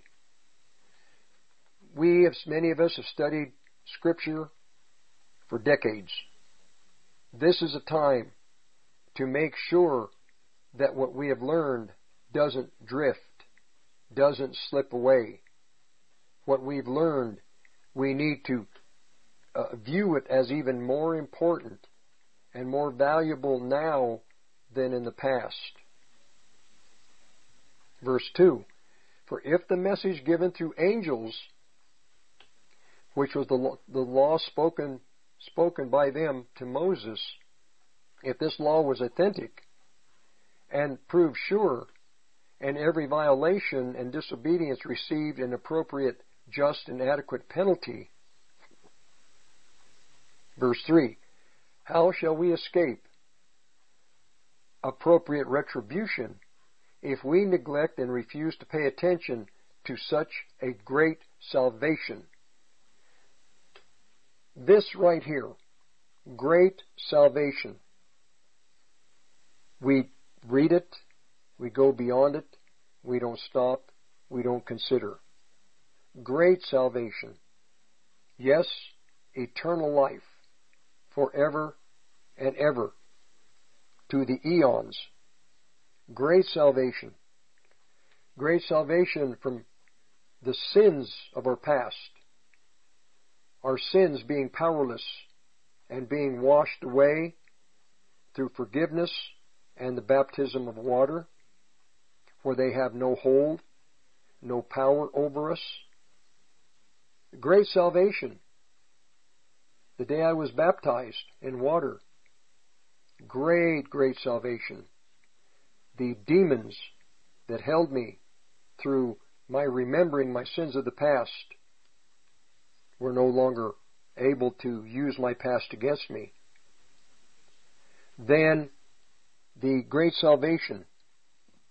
Now, we come to Christ, we who come maybe later in life, in our early 20s or later, we come with our mind full of contamination, filth from the world in which we traveled.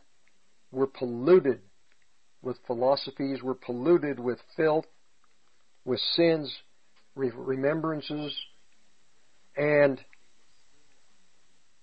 our minds are fallen. Well, great salvation through God's Word.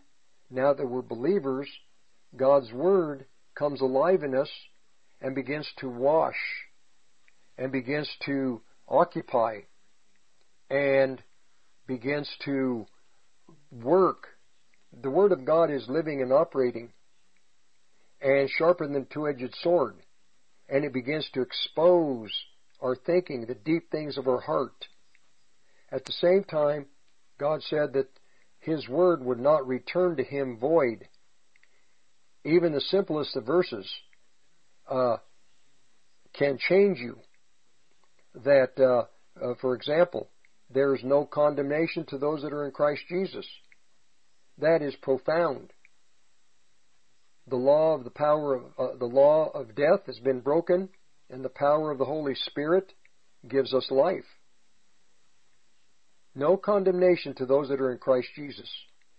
I don't live in condemnation. I haven't lived in condemnation, thankfully, since I was 25. The Lord gave me the revelation. There's no condemnation. Yes, we might have to repent, ask forgiveness for transgression, but there's no condemnation because Christ wants us to get up and move forward with Him.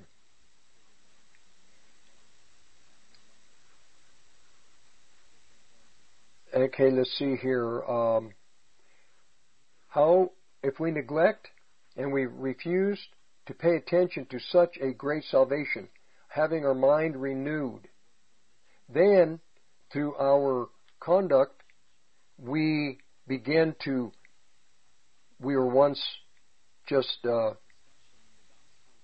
desirous to be involved in any kind of sinful activity. Now, through the power of the Holy Spirit, we are becoming more and more pure all the time. Less and less, the flesh has less control and hold over us. The Spirit now becomes alive in us and gives us the power to overcome the flesh and the soul. If we neglect such great salvation as is now offered to us, letting it drift past us forever, we don't want to let this great salvation drift past us. We want to take hold of it. It was declared at first by the Lord Himself, and it was confirmed to us and proved to be real and genuine by those who personally heard Him.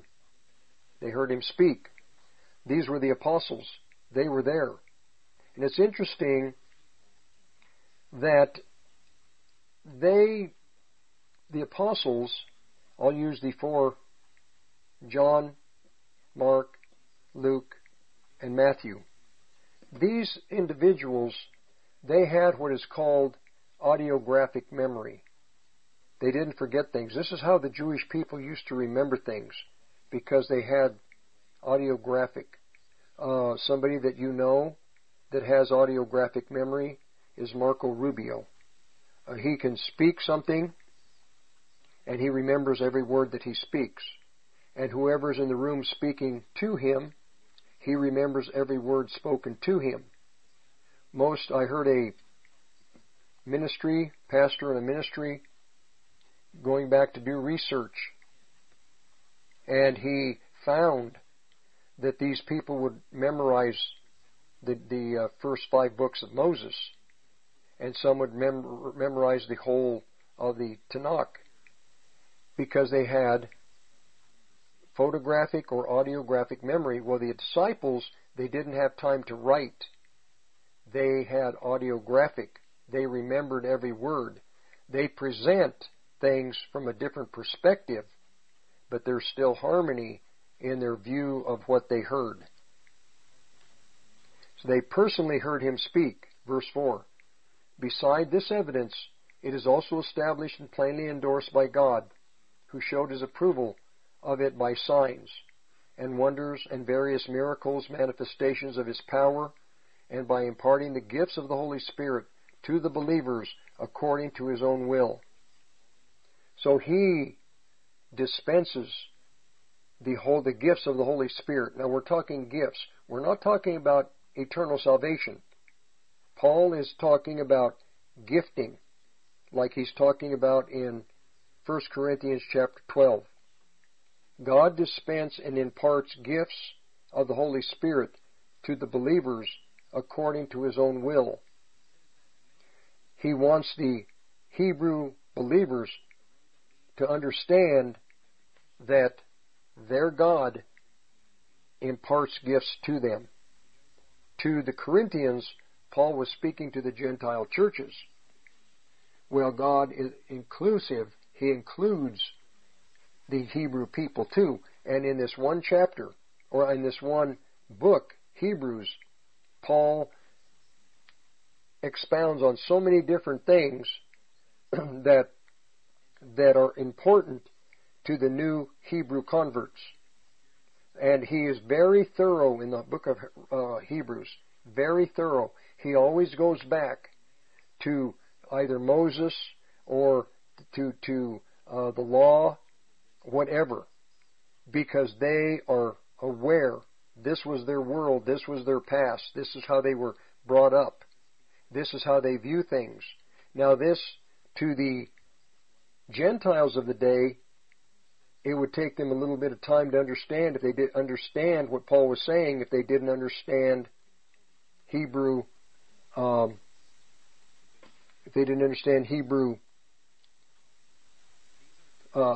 culture.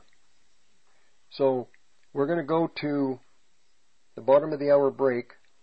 Before I do, for those that are leaving, please, you can hear the podcasts on 1360khnc.com. And every Sunday, 9 to noon, I'll be here. Hopefully I can add something to you, something that you will help you, encourage you. So, please, join me in just a few minutes for the balance of the program. This is Rick Rodriguez. I'll be right back. Reasons to Own Gold. Brought to you by the Patriot Trading Group at allamericangold.com. Reason number 647. Most people don't even know that the courts have already ruled. Once money is deposited into the bank owns the money, and the depositor is merely an unsecured creditor of the bank. Which means if the bank goes under, you get paid last.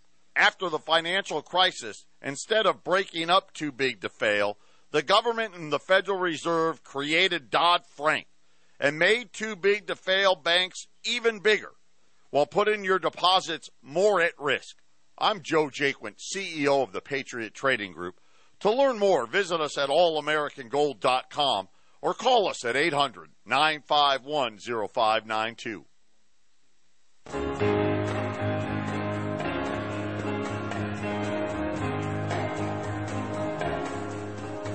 Oh, a happy day. Oh, a happy day. When Jesus was. Oh, when he was. When Jesus was. He washed my sins away. Okay. And here at the end of the program, one final segment. Podcasts are on 1360khnc.com. The Olive Tree programs archived there. Also, contact information is Olive Tree Ministry, P.O. Box 872, Longmont, Colorado 80502. I'm going to get through the second chapter of Hebrews, because if what I'm saying about this being Matthew 24 being the last decade, if it is the last decade, then this is a time for the children of God to be attentive and to transition mentally. You're going to have to transition. You're going to have to think differently. You're going to have to accept what is the truth, which I say is the truth. We've already entered into the last decade. And the very last verse of the Bible, the Apostle John in the Revelation chapter 22, the last verse, I think it's 21. He is presented a very disturbing revelation from chapter 1 to chapter 22. Very disturbing, very detailed, intricate. The good, the demonic, angels fallen, angels holy, Christ, the God the Father, Lucifer, Satan, Diablo, the accuser of the brethren, the persecution coming to the church, the persecution coming to Israel as a people, to the non-believers who are just the Gentiles, good Gentiles, and how they're going to suffer. He's presenting everything so clearly, and he finishes, "May the grace of the Lord Jesus Christ be with you. Even so, amen, come Lord Jesus." So he finishes with his petition and his request. May the grace of the Lord Jesus Christ be with you. Grace is God in you, giving you the fortitude by His Spirit personally to endure whatever it is that we individually are going to go through. We are going to individually basically go through it alone. We can with others that are there to work with us, to pray with us, to be part of a small families. Yes. But if we're separated, then we individually are going to depend on, have to rely on all that we have learned throughout our Christian lives, that Christ can never leave you, forsake you. He is there if you've been faithful and obedient. He will be there to answer your prayers, to assist you. So, I'm just going through chapter 2 because Paul is saying, basically, if what the angel said was true, then we better pay attention. Verse 5. For it was not to the angels that God subjected the habitable world of the future, of which we're speaking. Verse 6. It has been solemnly and earnestly said in a certain place, what is man that you are mindful of him, or the Son of Man that you graciously and helpfully care for and visit and look after him? Still, this is looking to Christ. For some little time you have ranked him, man, lower and inferior to the angels, and you have crowned him with glory and honor and set him over the work of your hands. For you have put everything in subjection under his feet. So this is why Christ became a man, lower than the angels, but everything has been is in subjection under his feet. Now, in putting everything in subjection to man, he left nothing outside of man's control. But at present, we do not yet see all things subjected to him, Christ, or to mankind. At some point, the world will be subject to us in our glorified state.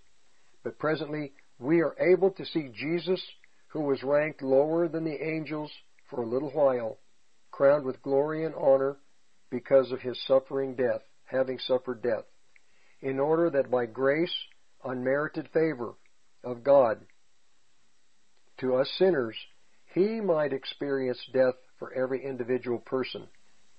Verse 10, it was an act worthy of God and fitting to the divine nature that he, for whose sake and by whom all things have their existence, in bringing many sons into glory. In chapter 1, it was about the Son. Now he's included we believers in bringing many sons into glory. He should make the pioneer of their salvation perfect, should bring to maturity the human experience necessary to be perfectly equipped for his office as high priest through suffering.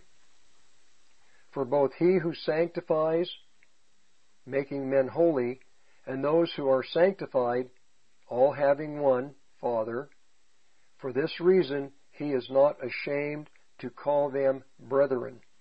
So now Paul is saying that we, and he's not just talking about the Jewish people, he's not just talking about the Hebrew people.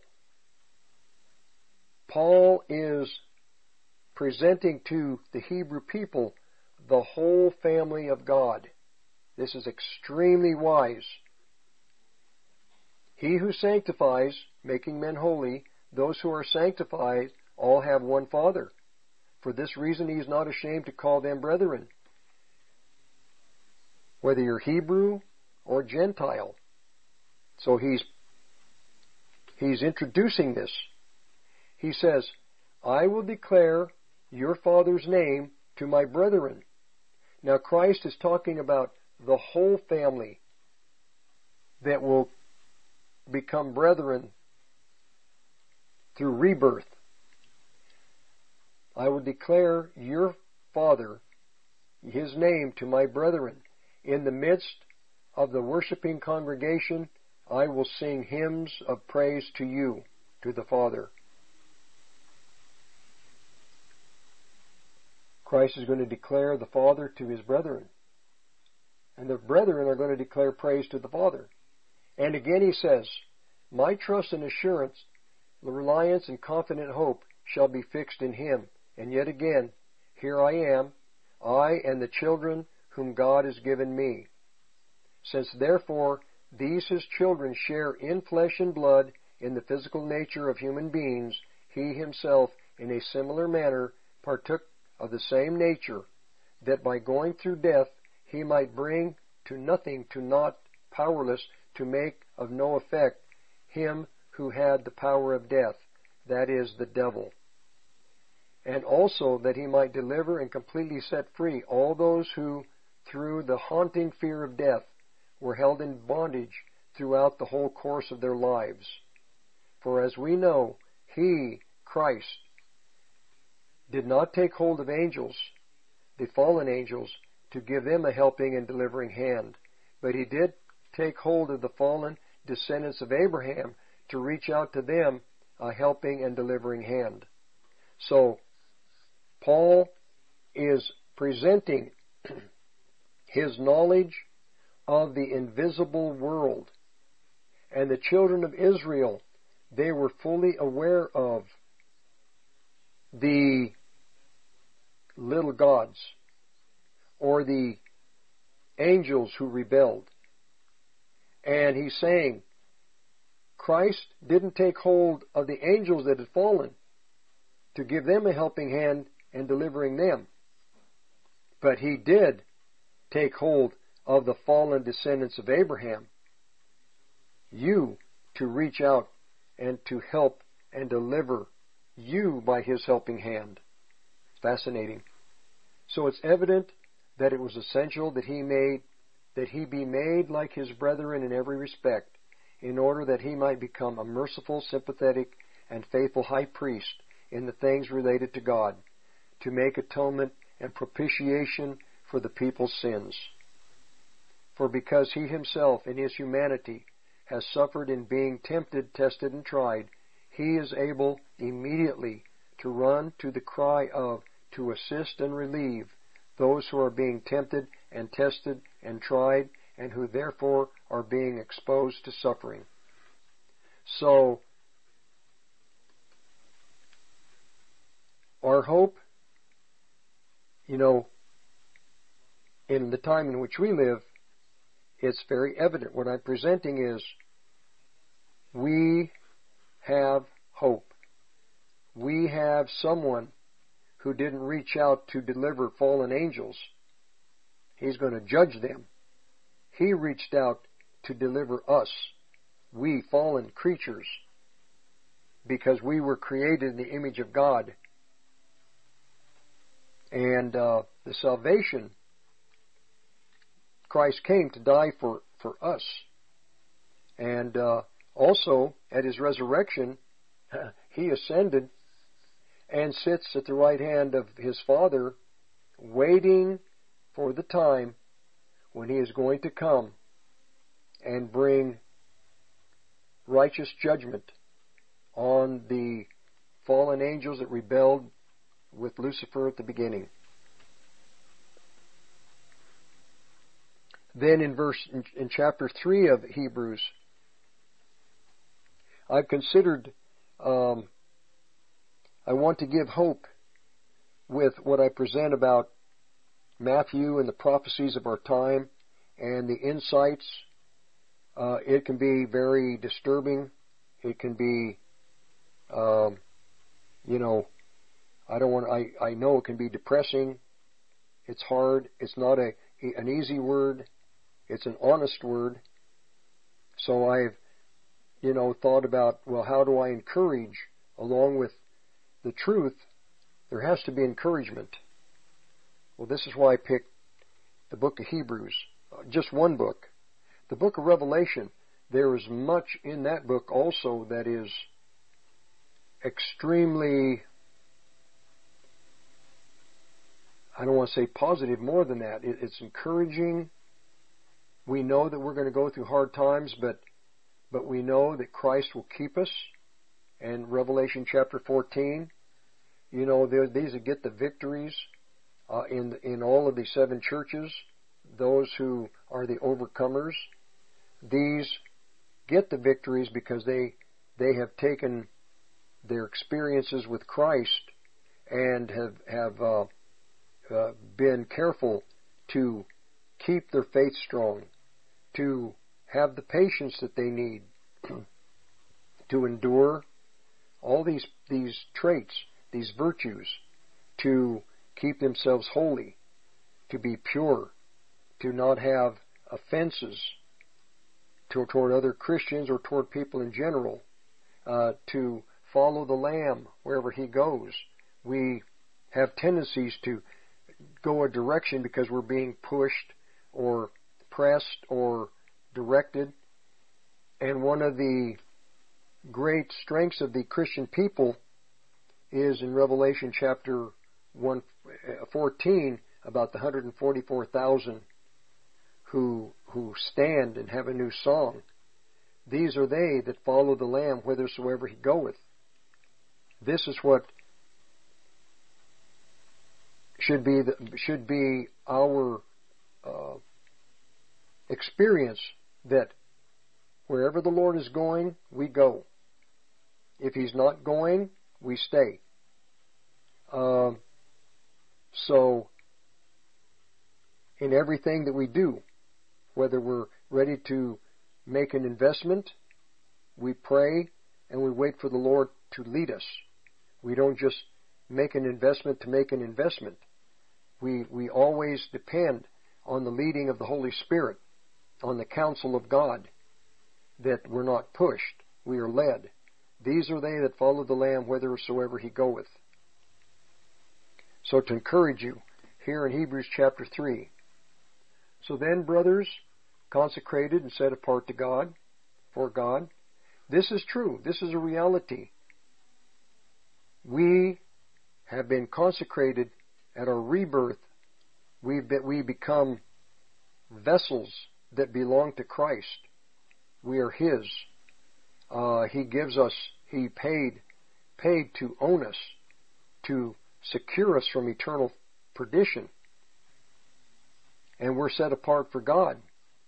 We who share in the heavenly calling. And this is true. Our calling it is heavenly. It is not common. It's not just on the earthly plane. No. For we who, and Paul is talking to those who are faithful, we should all be faithful. We share in the heavenly calling.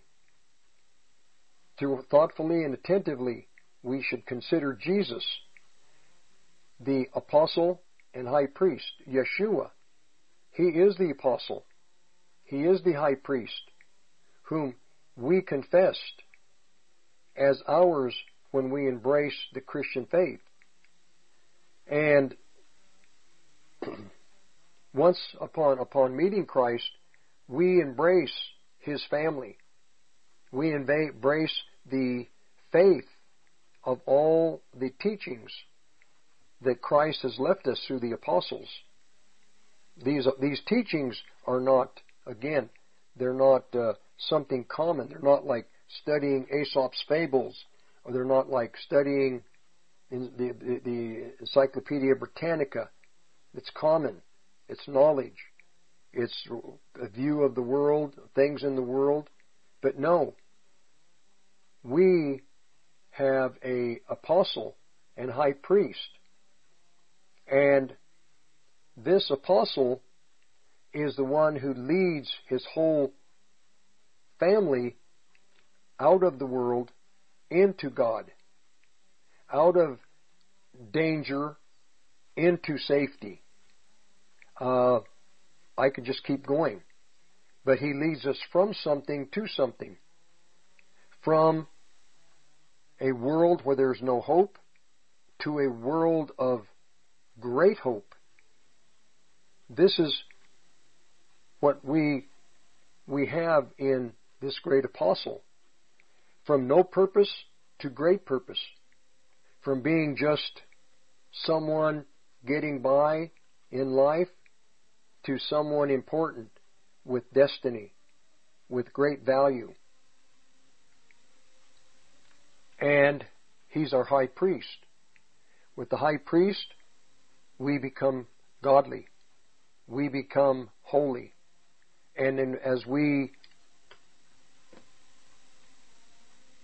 he teaches us then we become priestly, and we can help others around us become holy.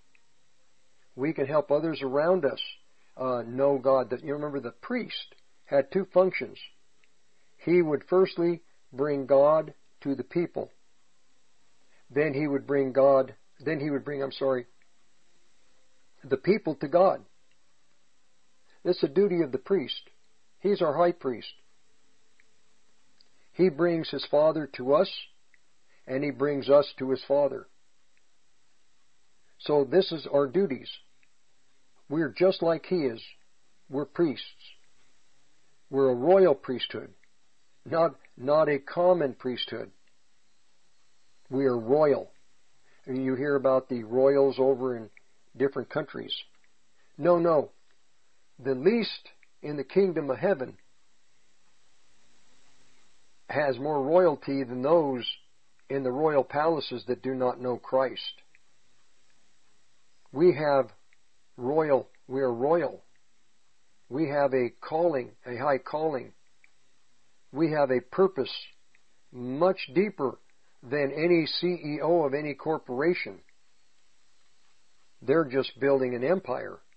We are recipients and custodians of a kingdom that cannot be shaken. We are in charge of overseeing the children of God, the family of God, the things of God, the plans of God. What we have as royalty, we're being trained as God's children to inherit this coming kingdom. We're going to rule. We're going to reign with him for 1,000 years. Those in the church of Laodicea that are faithful, that overcome, they're going to sit on his throne with him. He overcame and he sat on the throne.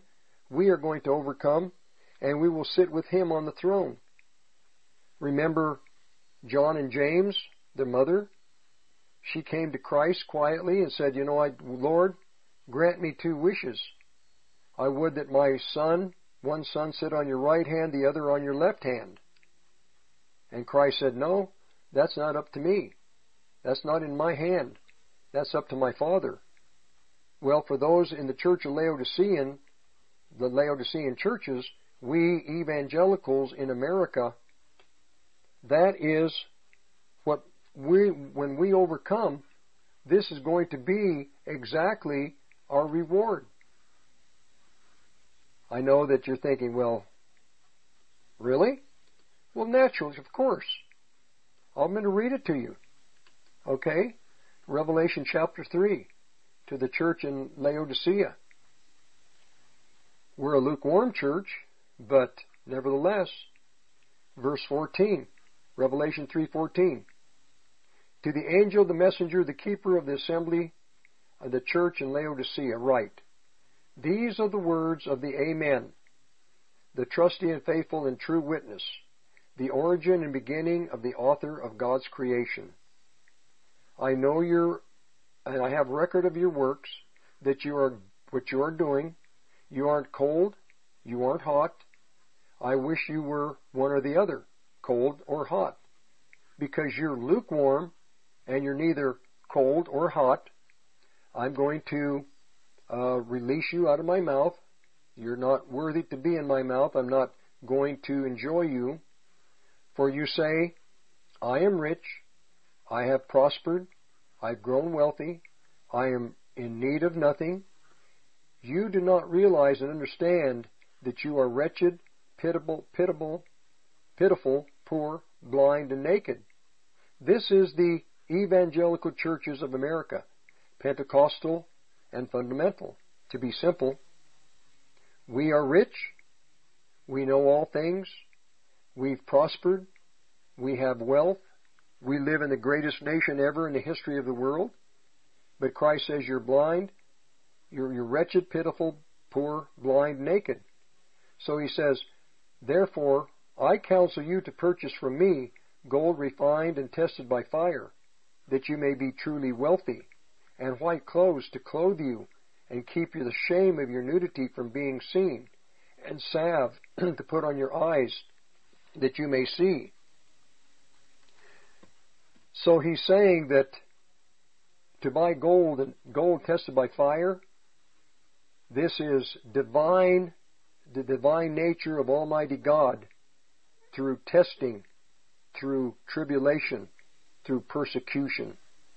And this is what comes out of persecution and testing and hardship. Gold is a type of divine nature, eternal. It can't be destroyed. I'm about to end this chapter here. Those whom dearly and tenderly love, I tell the false and convict and convince and resolve and reprove and chasten.